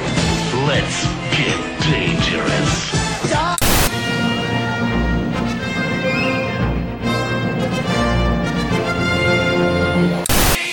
Building a rocket or fighting a mummy or climbing up the Eiffel Tower.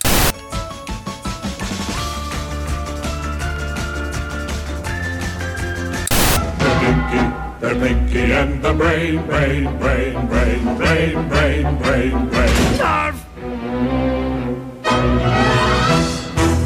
Okay, before we get going, I do want to jump kind of backwards a little bit Okay.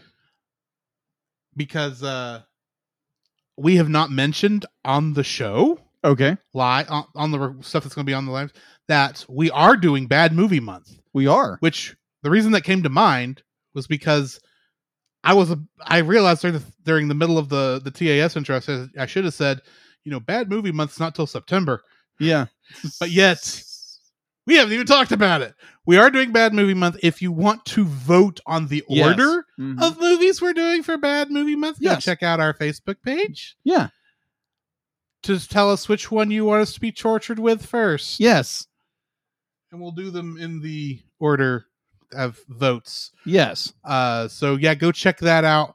Now that I have delayed you even farther in getting into what you have been looking forward to most of the show, enlighten us. Oh gosh. Okay. So kind of a quick recap of season 2 of Rapunzel's Single Adventure. Yes. So we have Rapunzel leaves Corona to go on an adventure to discover where the Black Rocks are going. Mm-hmm. We go on these random adventures to where the rocks are leading. We go on to we meet mysterious characters. We learn more and more about the Black Rocks, what they do. And we meet mysterious characters who are leading these certain ways, and we get including a monkey, and that character is more important than I expected. Yes. So we get more understanding of Rapunzel's powers, or these new powers she has.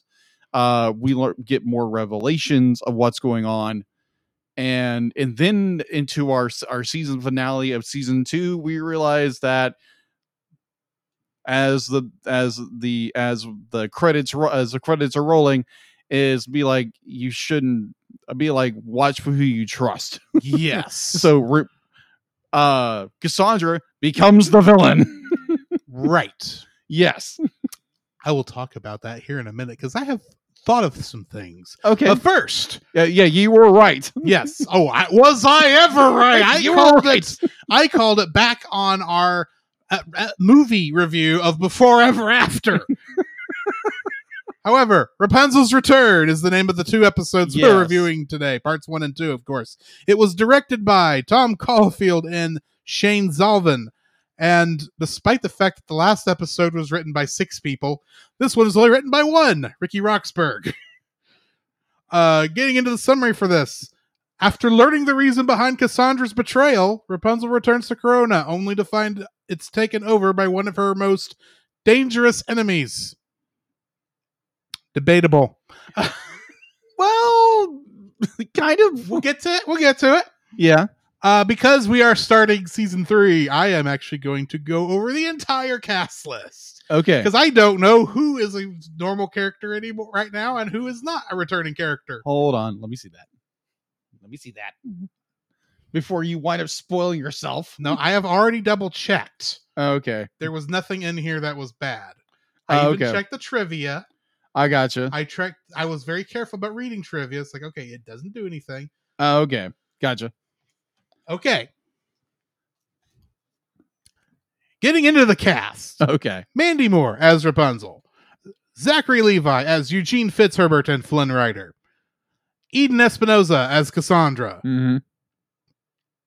Gothel. James Monroe Eigelhart as Lance Strongbow. Paul F. Tompkins as Shorty. Clancy Brown as King Frederick. Julie Bowen as Queen Ariana. Jeremy Jordan as Varian. Bruce Campbell as King Edmund. Kelly Hugh as Adira. Adewale Akinoye Akbaje. My apologies for mispronouncing anything I just did. Played as Xavier. Jonathan Banks played Kieran. MC Gainey, Captain of the Guard. Donna Murphy, Mother Gothel. Jennifer Veal as Enchanted Girl. Hudson DeAndrea as Little Cassandra. Dean Winters as Andrew. Betsy Sodero as Clementine. Carrie Payton as Kai. Richard Kind as Monty. And Steve Blum as Attila, along with D. Bradley Baker, Anisha Brewster, and Gideon Emery playing additional voices. Did you say Steve Bloom? Steve Bloom is Attila the Bun. Oh, nice. Yeah. I didn't know that until I was making this because we didn't used to do cast lists. No, we didn't. On this show. And I'm kind of glad we do now. Right. Trivia for this. This is the second time that the closing theme, More of Me, is featured in an hour-long special. The first being Beyond the Corona Walls and Before Ever After. Mm-hmm.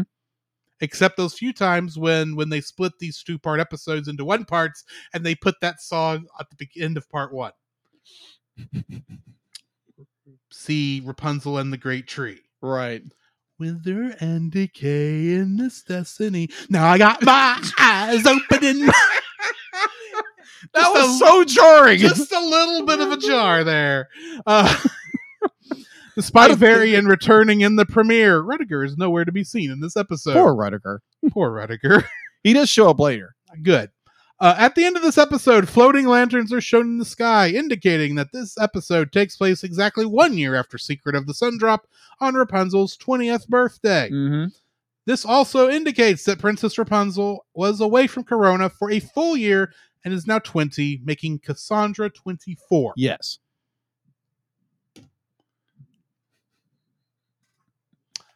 So here's the thing. Okay. You realize that they have, in some ways, aped a little bit of Cinderella. Okay. You've got a stepmother and a stepsister who are villains. Okay. And a princess who is not a princess at the beginning of Tangled. She's a princess by birth. By birth. She but doesn't she's know it. living a peasant's life. Right. So she goes from being, from her point of view, a peasant to a princess by the end of the movie. Right. And that's kind of the backstory total now that we understand of what Mother Gothel was doing at the beginning of the film. Mm-hmm. She literally, because all we see is her at the sunflower. Yeah. Not the sunflower. That's not the name of that flower. No, the Sundrop. The Sundrop flower.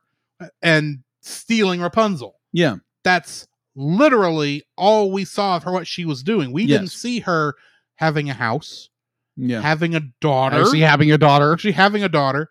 and then giving her up so that she could go hide Rapunzel in what I'm assuming was her old work tower, because she obviously wasn't going to work on that stuff with little Cassandra asking her to wind up a music box all day long. Right. So it means Mother Gothel, as we're well aware, is a bad mother. Yep. Yeah, just a little bit. And she was leaving little Cassandra at home all day, much like she did with Rapunzel, to go do her own thing. So yeah, if this is not making Mother Gothel even more of a villain, oh yeah, because she's not even taking care of her. It would be one thing.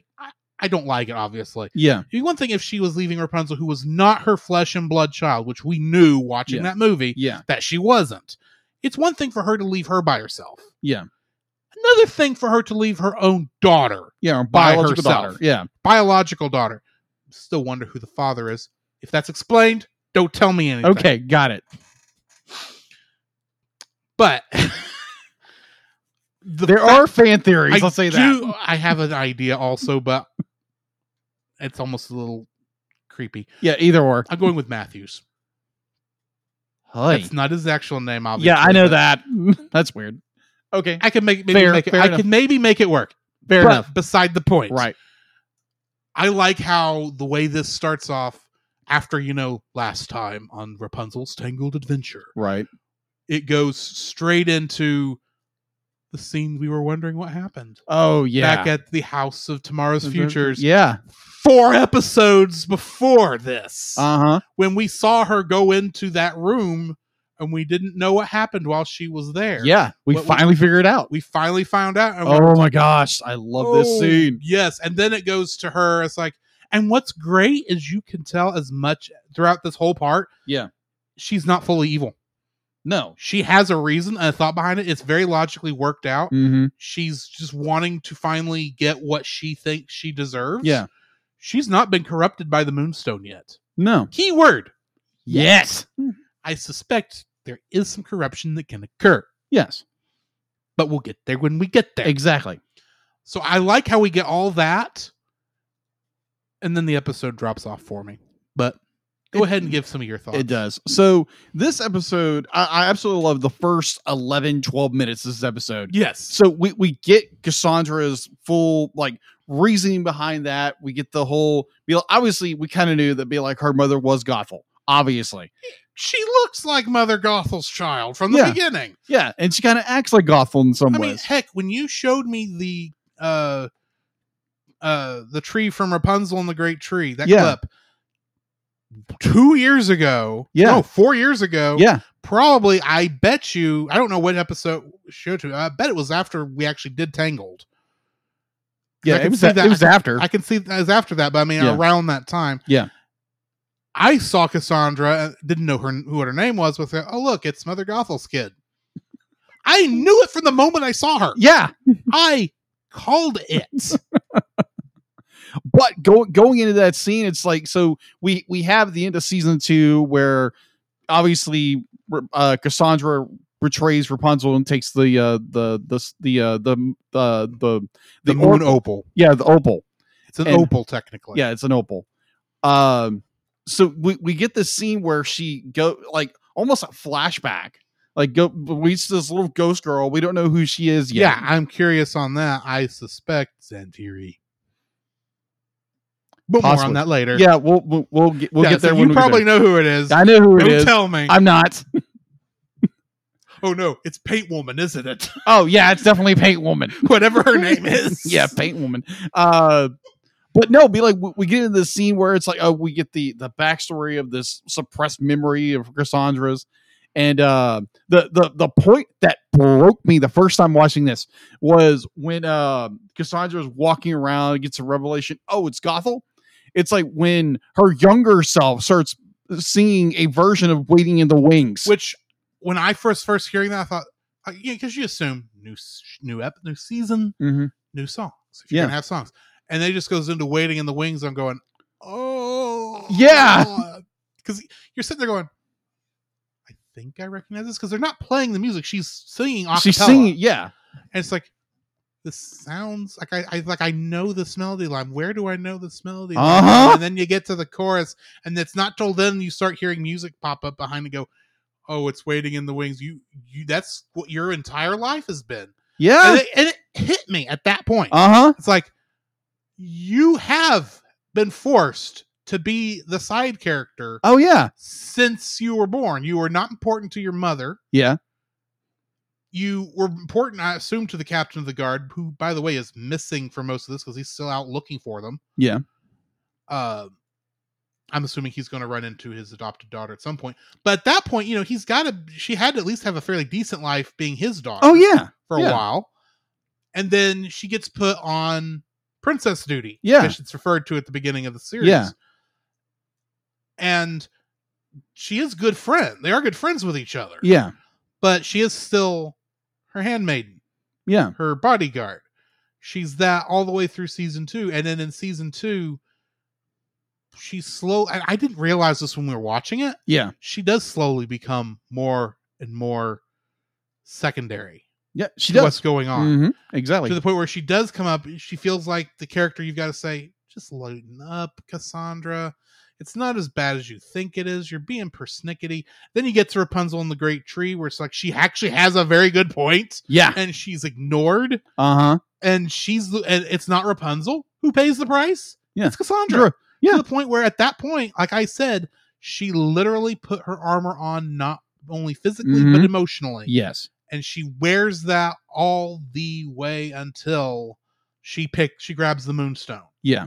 And then she is, I assume, healed of the injury she got. I have no idea. It kind of looked like it in that transformation scene. Yeah. But she gets essentially her own armor. That's not, just it's her own.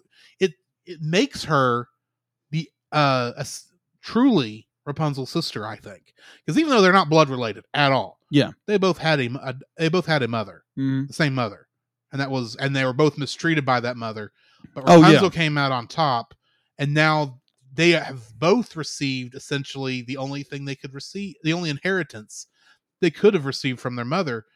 Rapunzel with the sun drop, even though she had that before. Right. And Cassandra with the moon opal. Yeah. Now, I will say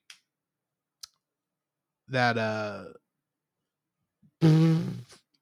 Eugene's dad, King Edmund. I couldn't think of his name. He's kind of useless in his 3 lines. And in reality, so is Adira. It's like, y'all want to go help? I know you're probably off looking for Cassandra. That's my guess. I don't know what you 2 people are doing. Because, you do still technically have your oath to fulfill of protecting the world from the moon opal. I'm assuming that's going to pop back up. Yep. For those of you on the audio, Jacob just did that motion where he was zipping his lips. You do realize when you do stuff like that, it tells me things. It does tell you stuff. Yes, but it does. It's not about it's not about what I know. It's about how we get there. Exactly. And if I don't know stuff, it makes it even better.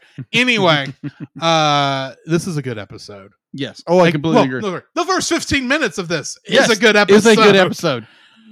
The last 45. Oh gosh. It falls the minute they get back to now. Granted, that whole thing where the mime shows up, I can't think of his name. Oh yeah, and Shorty can translate. It's like it's so convenient. It's convenient and it works. And you know what? I'll take this as plot convenience. Because we need to get back to Corona fairly quickly, and we don't have time to rebuild the camper back to Corona Department of Transportation things like we did on the island. Thanks, Max. Well, quickly before we do that, jumping back to the flashback with Mother Gothel. Yeah. The horse she's on. Yeah. Is that the horse from Max's enemy? No, it's a different horse. It's a different horse. Yeah. It looked the same for a hot minute. It's more be like that horse. I can't remember that horse's name. I don't remember it either. He's only been in 2 episodes. Yeah. This horse is more it's a lot darker. It's like gray and black instead of missed opportunity then. I would agree with you It on that. should have been that, because that would have like, okay, we explained that character. Oh yeah, I completely agree. Obviously evil. He worked for Mother Gothel. Yeah. I was wondering. Painted by Zentiri. Maybe. Technically, we don't know that yet. No, we It's don't. been strongly hinted at in that one episode when the three disciples betrayed him, and they happens to be that one of the characters looks like Mother Gothel, one of the characters looks like Matthews, and one of the characters looks like Paint Lady. I love that that's who she is now. It doesn't matter if I ever find out her actual name. She's Paint Lady. And they happen to all be voiced by the same people who's voiced them before. It's like, we don't know that yet. Yeah. Oh, gosh. Anyone with half a brain would know that by now. True. But beside the point. Yes.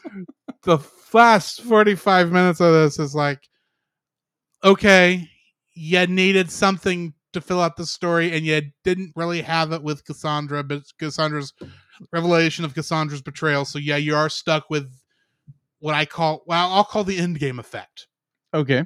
Because you remember Avengers Endgame. Yeah. The first 30 minutes of that is an expansion of what Infinity War was doing. It's actually the tail end of what should have been the tail end of Infinity War. Yeah. And then it's a whole nother movie after that. Yeah, agreed. That's what this is. The first 15 minutes are the tail end of the end of season 2. Decisions Collide, or whatever it's called. Yeah. Destiny's Collide. And the rest of this 45 minutes is the actual season introduction, and it's poor. I would agree with you. It's not horribly bad, but I had to look up who Andrew was and who any of them were. Oh, because they were saying all this stuff, and I was going, who are you people? I recognize Varian, because you do. Yeah. And he does at least have a decent redemption in this. Agreed. And it's one I kind of saw coming, and it works in this instance because it has been nearly a year. Yeah. I'll be nice. Half a year, because I'm assuming it has to be a year since it's a year. Left. So she must have been 18 at Before Ever After. Yeah. Or 19. She's 20 now. Yeah. So 19 at the beginning of season 2 and 20 now, which means she was 17 in Entangled? Or so she was going to be 18. She was turning 18 when... She was turning 18 there. Yeah. 1920.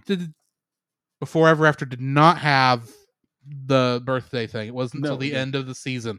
Okay. Yeah, there we go. I'll go with that. I will go with that. I was... sometimes it's hard to get these timelines straight in your mind. Okay, so it's been a year since she's seen Varian. It makes sense that Varian would have changed thoughts by now. Yeah, and got mixed up in the wrong crowd, and sometime in the last, I'm assuming 3 months, that that Varian and the people and Cassandra's ex took over. Because I had to look up who this guy was. Right, I did not remember this guy. And obviously, and they knew no one would remember this guy because they make jokes about who it is. It's like, okay, I know who you are, but I don't know who you are. Could you tell me who you are? Right. It's like, oh yeah, you're the guy with the man bun. I'm still going, man bun? I don't remember man bun, dude. And I finally had to pause the episode, thankfully, before they finally tell you kind of what it is, and go look up where these people were from and go, oh, it's Cassandra's ex. I hit play. By the way, I'm glad I'm fighting you and not Cassie. Where is she anyway? It's like, yeah, that's a sensitive topic right now. It's yeah. Like, that's the last we're going to hear of this, isn't it? Except for one mention at the beginning of episode 2, of the second half, and then the ending of the second half. It's like, that's all we're going to get, isn't it? Yep. It's like, this is 2 stories crammed into one is what this is. Don't get me wrong. I actually do kind of enjoy this. It's just the first 15 minutes are amazing. The last 45 minutes are bleh. Okay. It would have been fine as a story by itself if the other 15 minutes weren't at the beginning of the film. I would agree. The first 15 minutes kind of overshadow the rest overshadows it, but the rest of it's like, yeah, you do get this cool thing. And heck, we actually get to see airships in this. That was cool. Yeah, I agree. And the whole thing with they're going to blow up Corona with his memory spell, that thing that's not really set up right yet. Right. That was cool. The whole effect where that whole part where he's saying, this is my mess. I'm the one who needs to fix it. And she says, no, you don't have hair that will, that magical hair that will protect you. And she leaves them on the rooftop, pushes them off there. And she's the one who gets to go be the badass. Pardon my language. Right. It's like, I love that part. And I like how even at the end of that, Lance is like, they see the explosion and Lance like, Rapunzel, no. And Eugene's just sitting there going, oh, she's fine. Yeah. Give it a couple minutes. And you're sitting there waiting. Finally, you see the little yellow dot fall out of the green cloud. And he goes, see what I tell you. Yeah. It's like, people do know what's going on. The writing on this, even though this is not the second 45 minutes of this is not the best episode, it's still very, very well written. Right. They do know what show they are making, and they are playing right into it. Because that is, I would say, the advantage of Rapunzel's Tangled Adventure. Even it's what I would consider its bad episodes. Yeah. They're very well written and very fun, and I don't regret watching them. Yeah. I completely agree. I have completely stolen the spotlight on this discussion. This is your choice. You get to talk. Not like we're doing Star Trek Lower Decks, right? That is true. Bonkers. That is true. That's gonna be interesting when we do get around to that. Yeah, because we're gonna have 2 or 3. We're gonna have 2 seasons by the time we get to it. True. So at least, yeah. So obviously when we kind of going back to the first 15 minutes, we have Cassandra and her younger self making this duet I think is the same actress from You're Kidding Me that played young Cassandra. I think it is. So we have that literally the first time I watched it, I got choked up. It was like, wow, this is really good. And then you get the point where Cass she's running off, and then Rapunzel kind of confronts her. It's like, hey, just wait. Be like, hey, we can fix this. But the whole song of crossing the line, it's like that was very well done, extremely well done. I would agree with you when we get done with crossing the line, it becomes a different story. Yeah, and it because you get such a enormous, grandiose beginning and then you jump right into another story.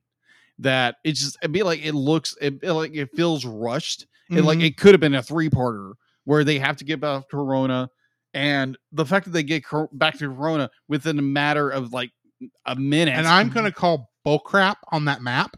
Yeah, that they showed, because they showed that being a straight line, and granted, they show all the little spots they stopped at, including the sea that they crossed at that one point. Mm-hmm. I'm still calling bullcrap on that. Yeah. Because that's not how that could have happened. Because there were 2 episodes where they nearly went all the way back to Corona in 3 in a day. I'm calling bullcrap. Season 2's geography is whack. Agreed, it is. And the fact that it takes them, no time at all. They've been gone from Corona a year, and it takes just like that. I'm just gonna say they should have took the balloon on the way there, because they would have got there a lot faster, and they didn't even have to go back through the forest of no return.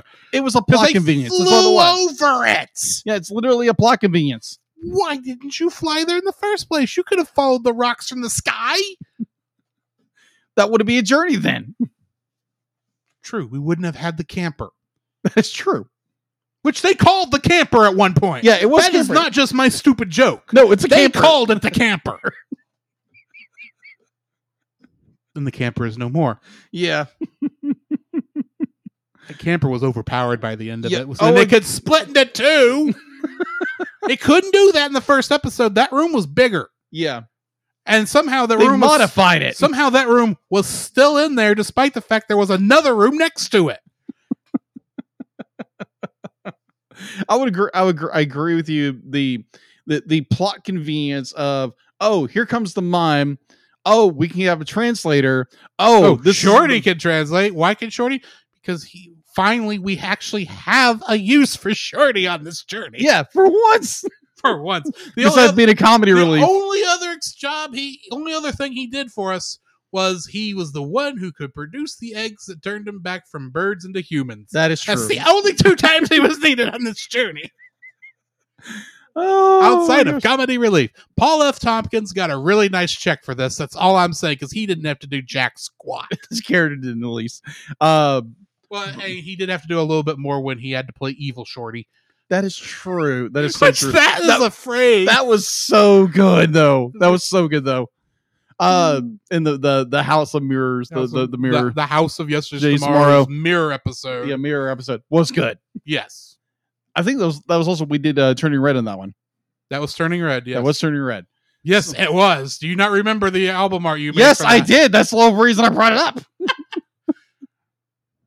Anyways, I do enjoy the where, because Rapunzel kind of be like, does her thing. She's like, oh, this really didn't bother me the whole bit, and she plays that up very well. Yes. I enjoy that, where it's not be like, oh, let's just go on to another adventure. They actually do tackle the issue. They do deal with the fact that, yeah, we are having to deal with this next crises immediately after this other one that we really still need time to work through, but we don't have time to work through it right now. That is true.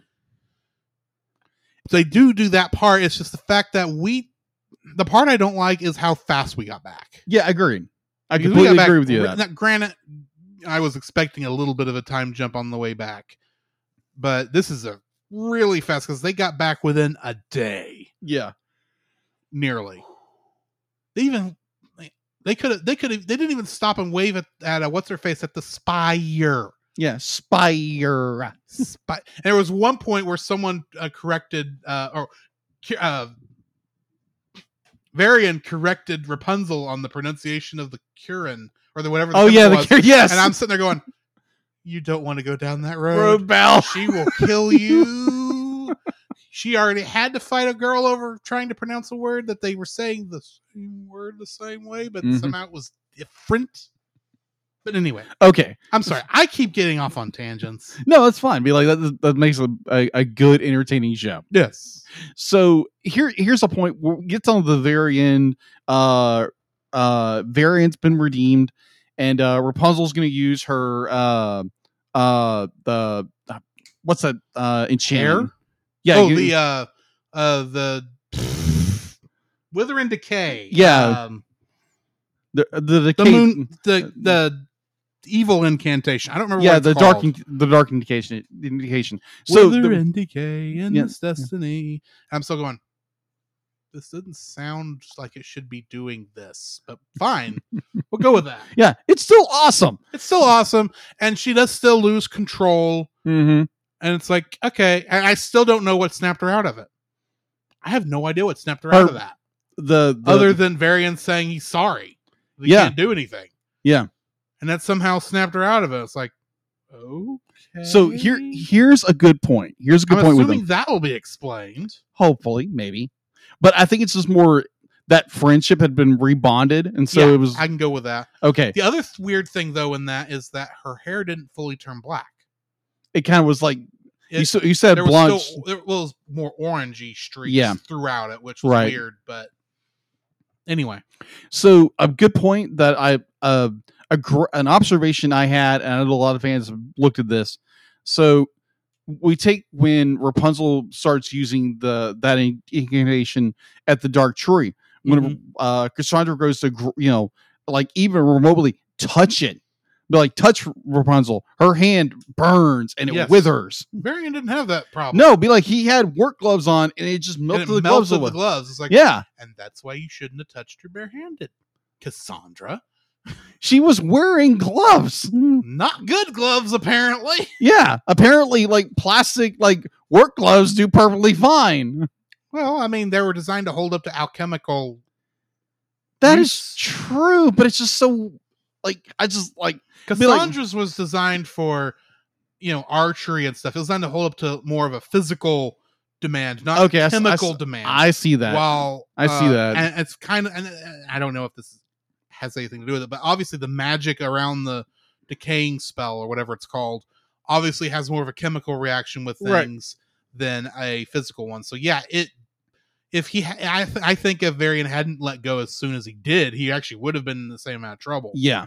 But I think the gloves protect him enough he could let go, and that's why only the gloves that's took the damage. That is a good observation.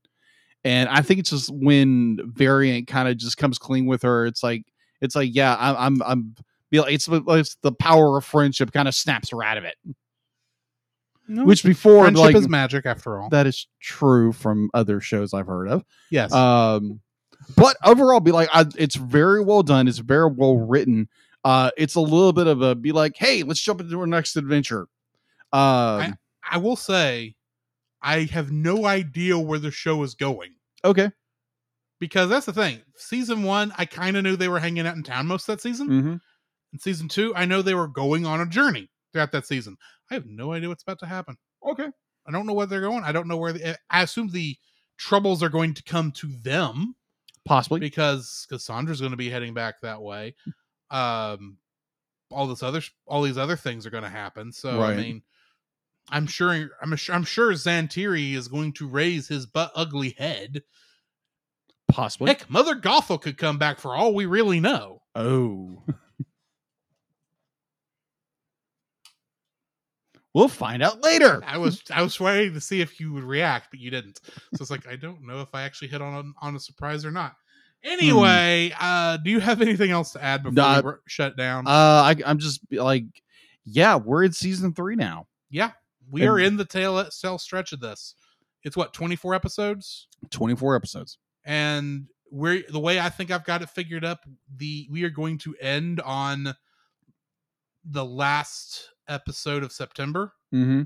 So y'all need to be thinking about what show y'all might want us to review next. Exactly. We have a couple things we're going to post as a poll on the Facebook page, so keep an eye out for that. Exactly. But yeah, in the meantime, I think we need to go ahead and end this thing. Yeah. So this has been Drew. This is Jacob. And we'll catch you in the next frame. You can follow Jacob on his Facebook at Jacob B. Heron. His Facebook page, Jacob's Daily Art Corner, where he tries to draw each and every day. His Instagram at Jacob B. Heron. His Twitter at Jacob Heron. And his Letterboxd at Jacob Heron. You can find Drew on Facebook at Drew Dodgen. His Facebook page, Drew's Photo Bin, to see his photography. His Letterboxd page at GGeorge759. His Twitter at GGeorge759. And Instagram at Drew Dodgen. You can like us on Facebook at the Cellcast Podcast, on Twitch at the Cellcast Gaming, on YouTube at Cellcast, on Twitter at cast_cell. The Cellcast can be found at Apple Podcasts, Google Play Podcasts, Stitcher, Spotify, or anywhere else fine podcasts are downloaded from. Please rate and review us where you found us, and also on Podchaser. Email us at thecellcastpodcast@gmail.com. The Cellcast is a proud member of both the Pop Americana and Culture Box media networks. For more information, please see the link in the description. Our theme song is Drop and Roll by Silent Partner. And remember, that's Cell, with a single L.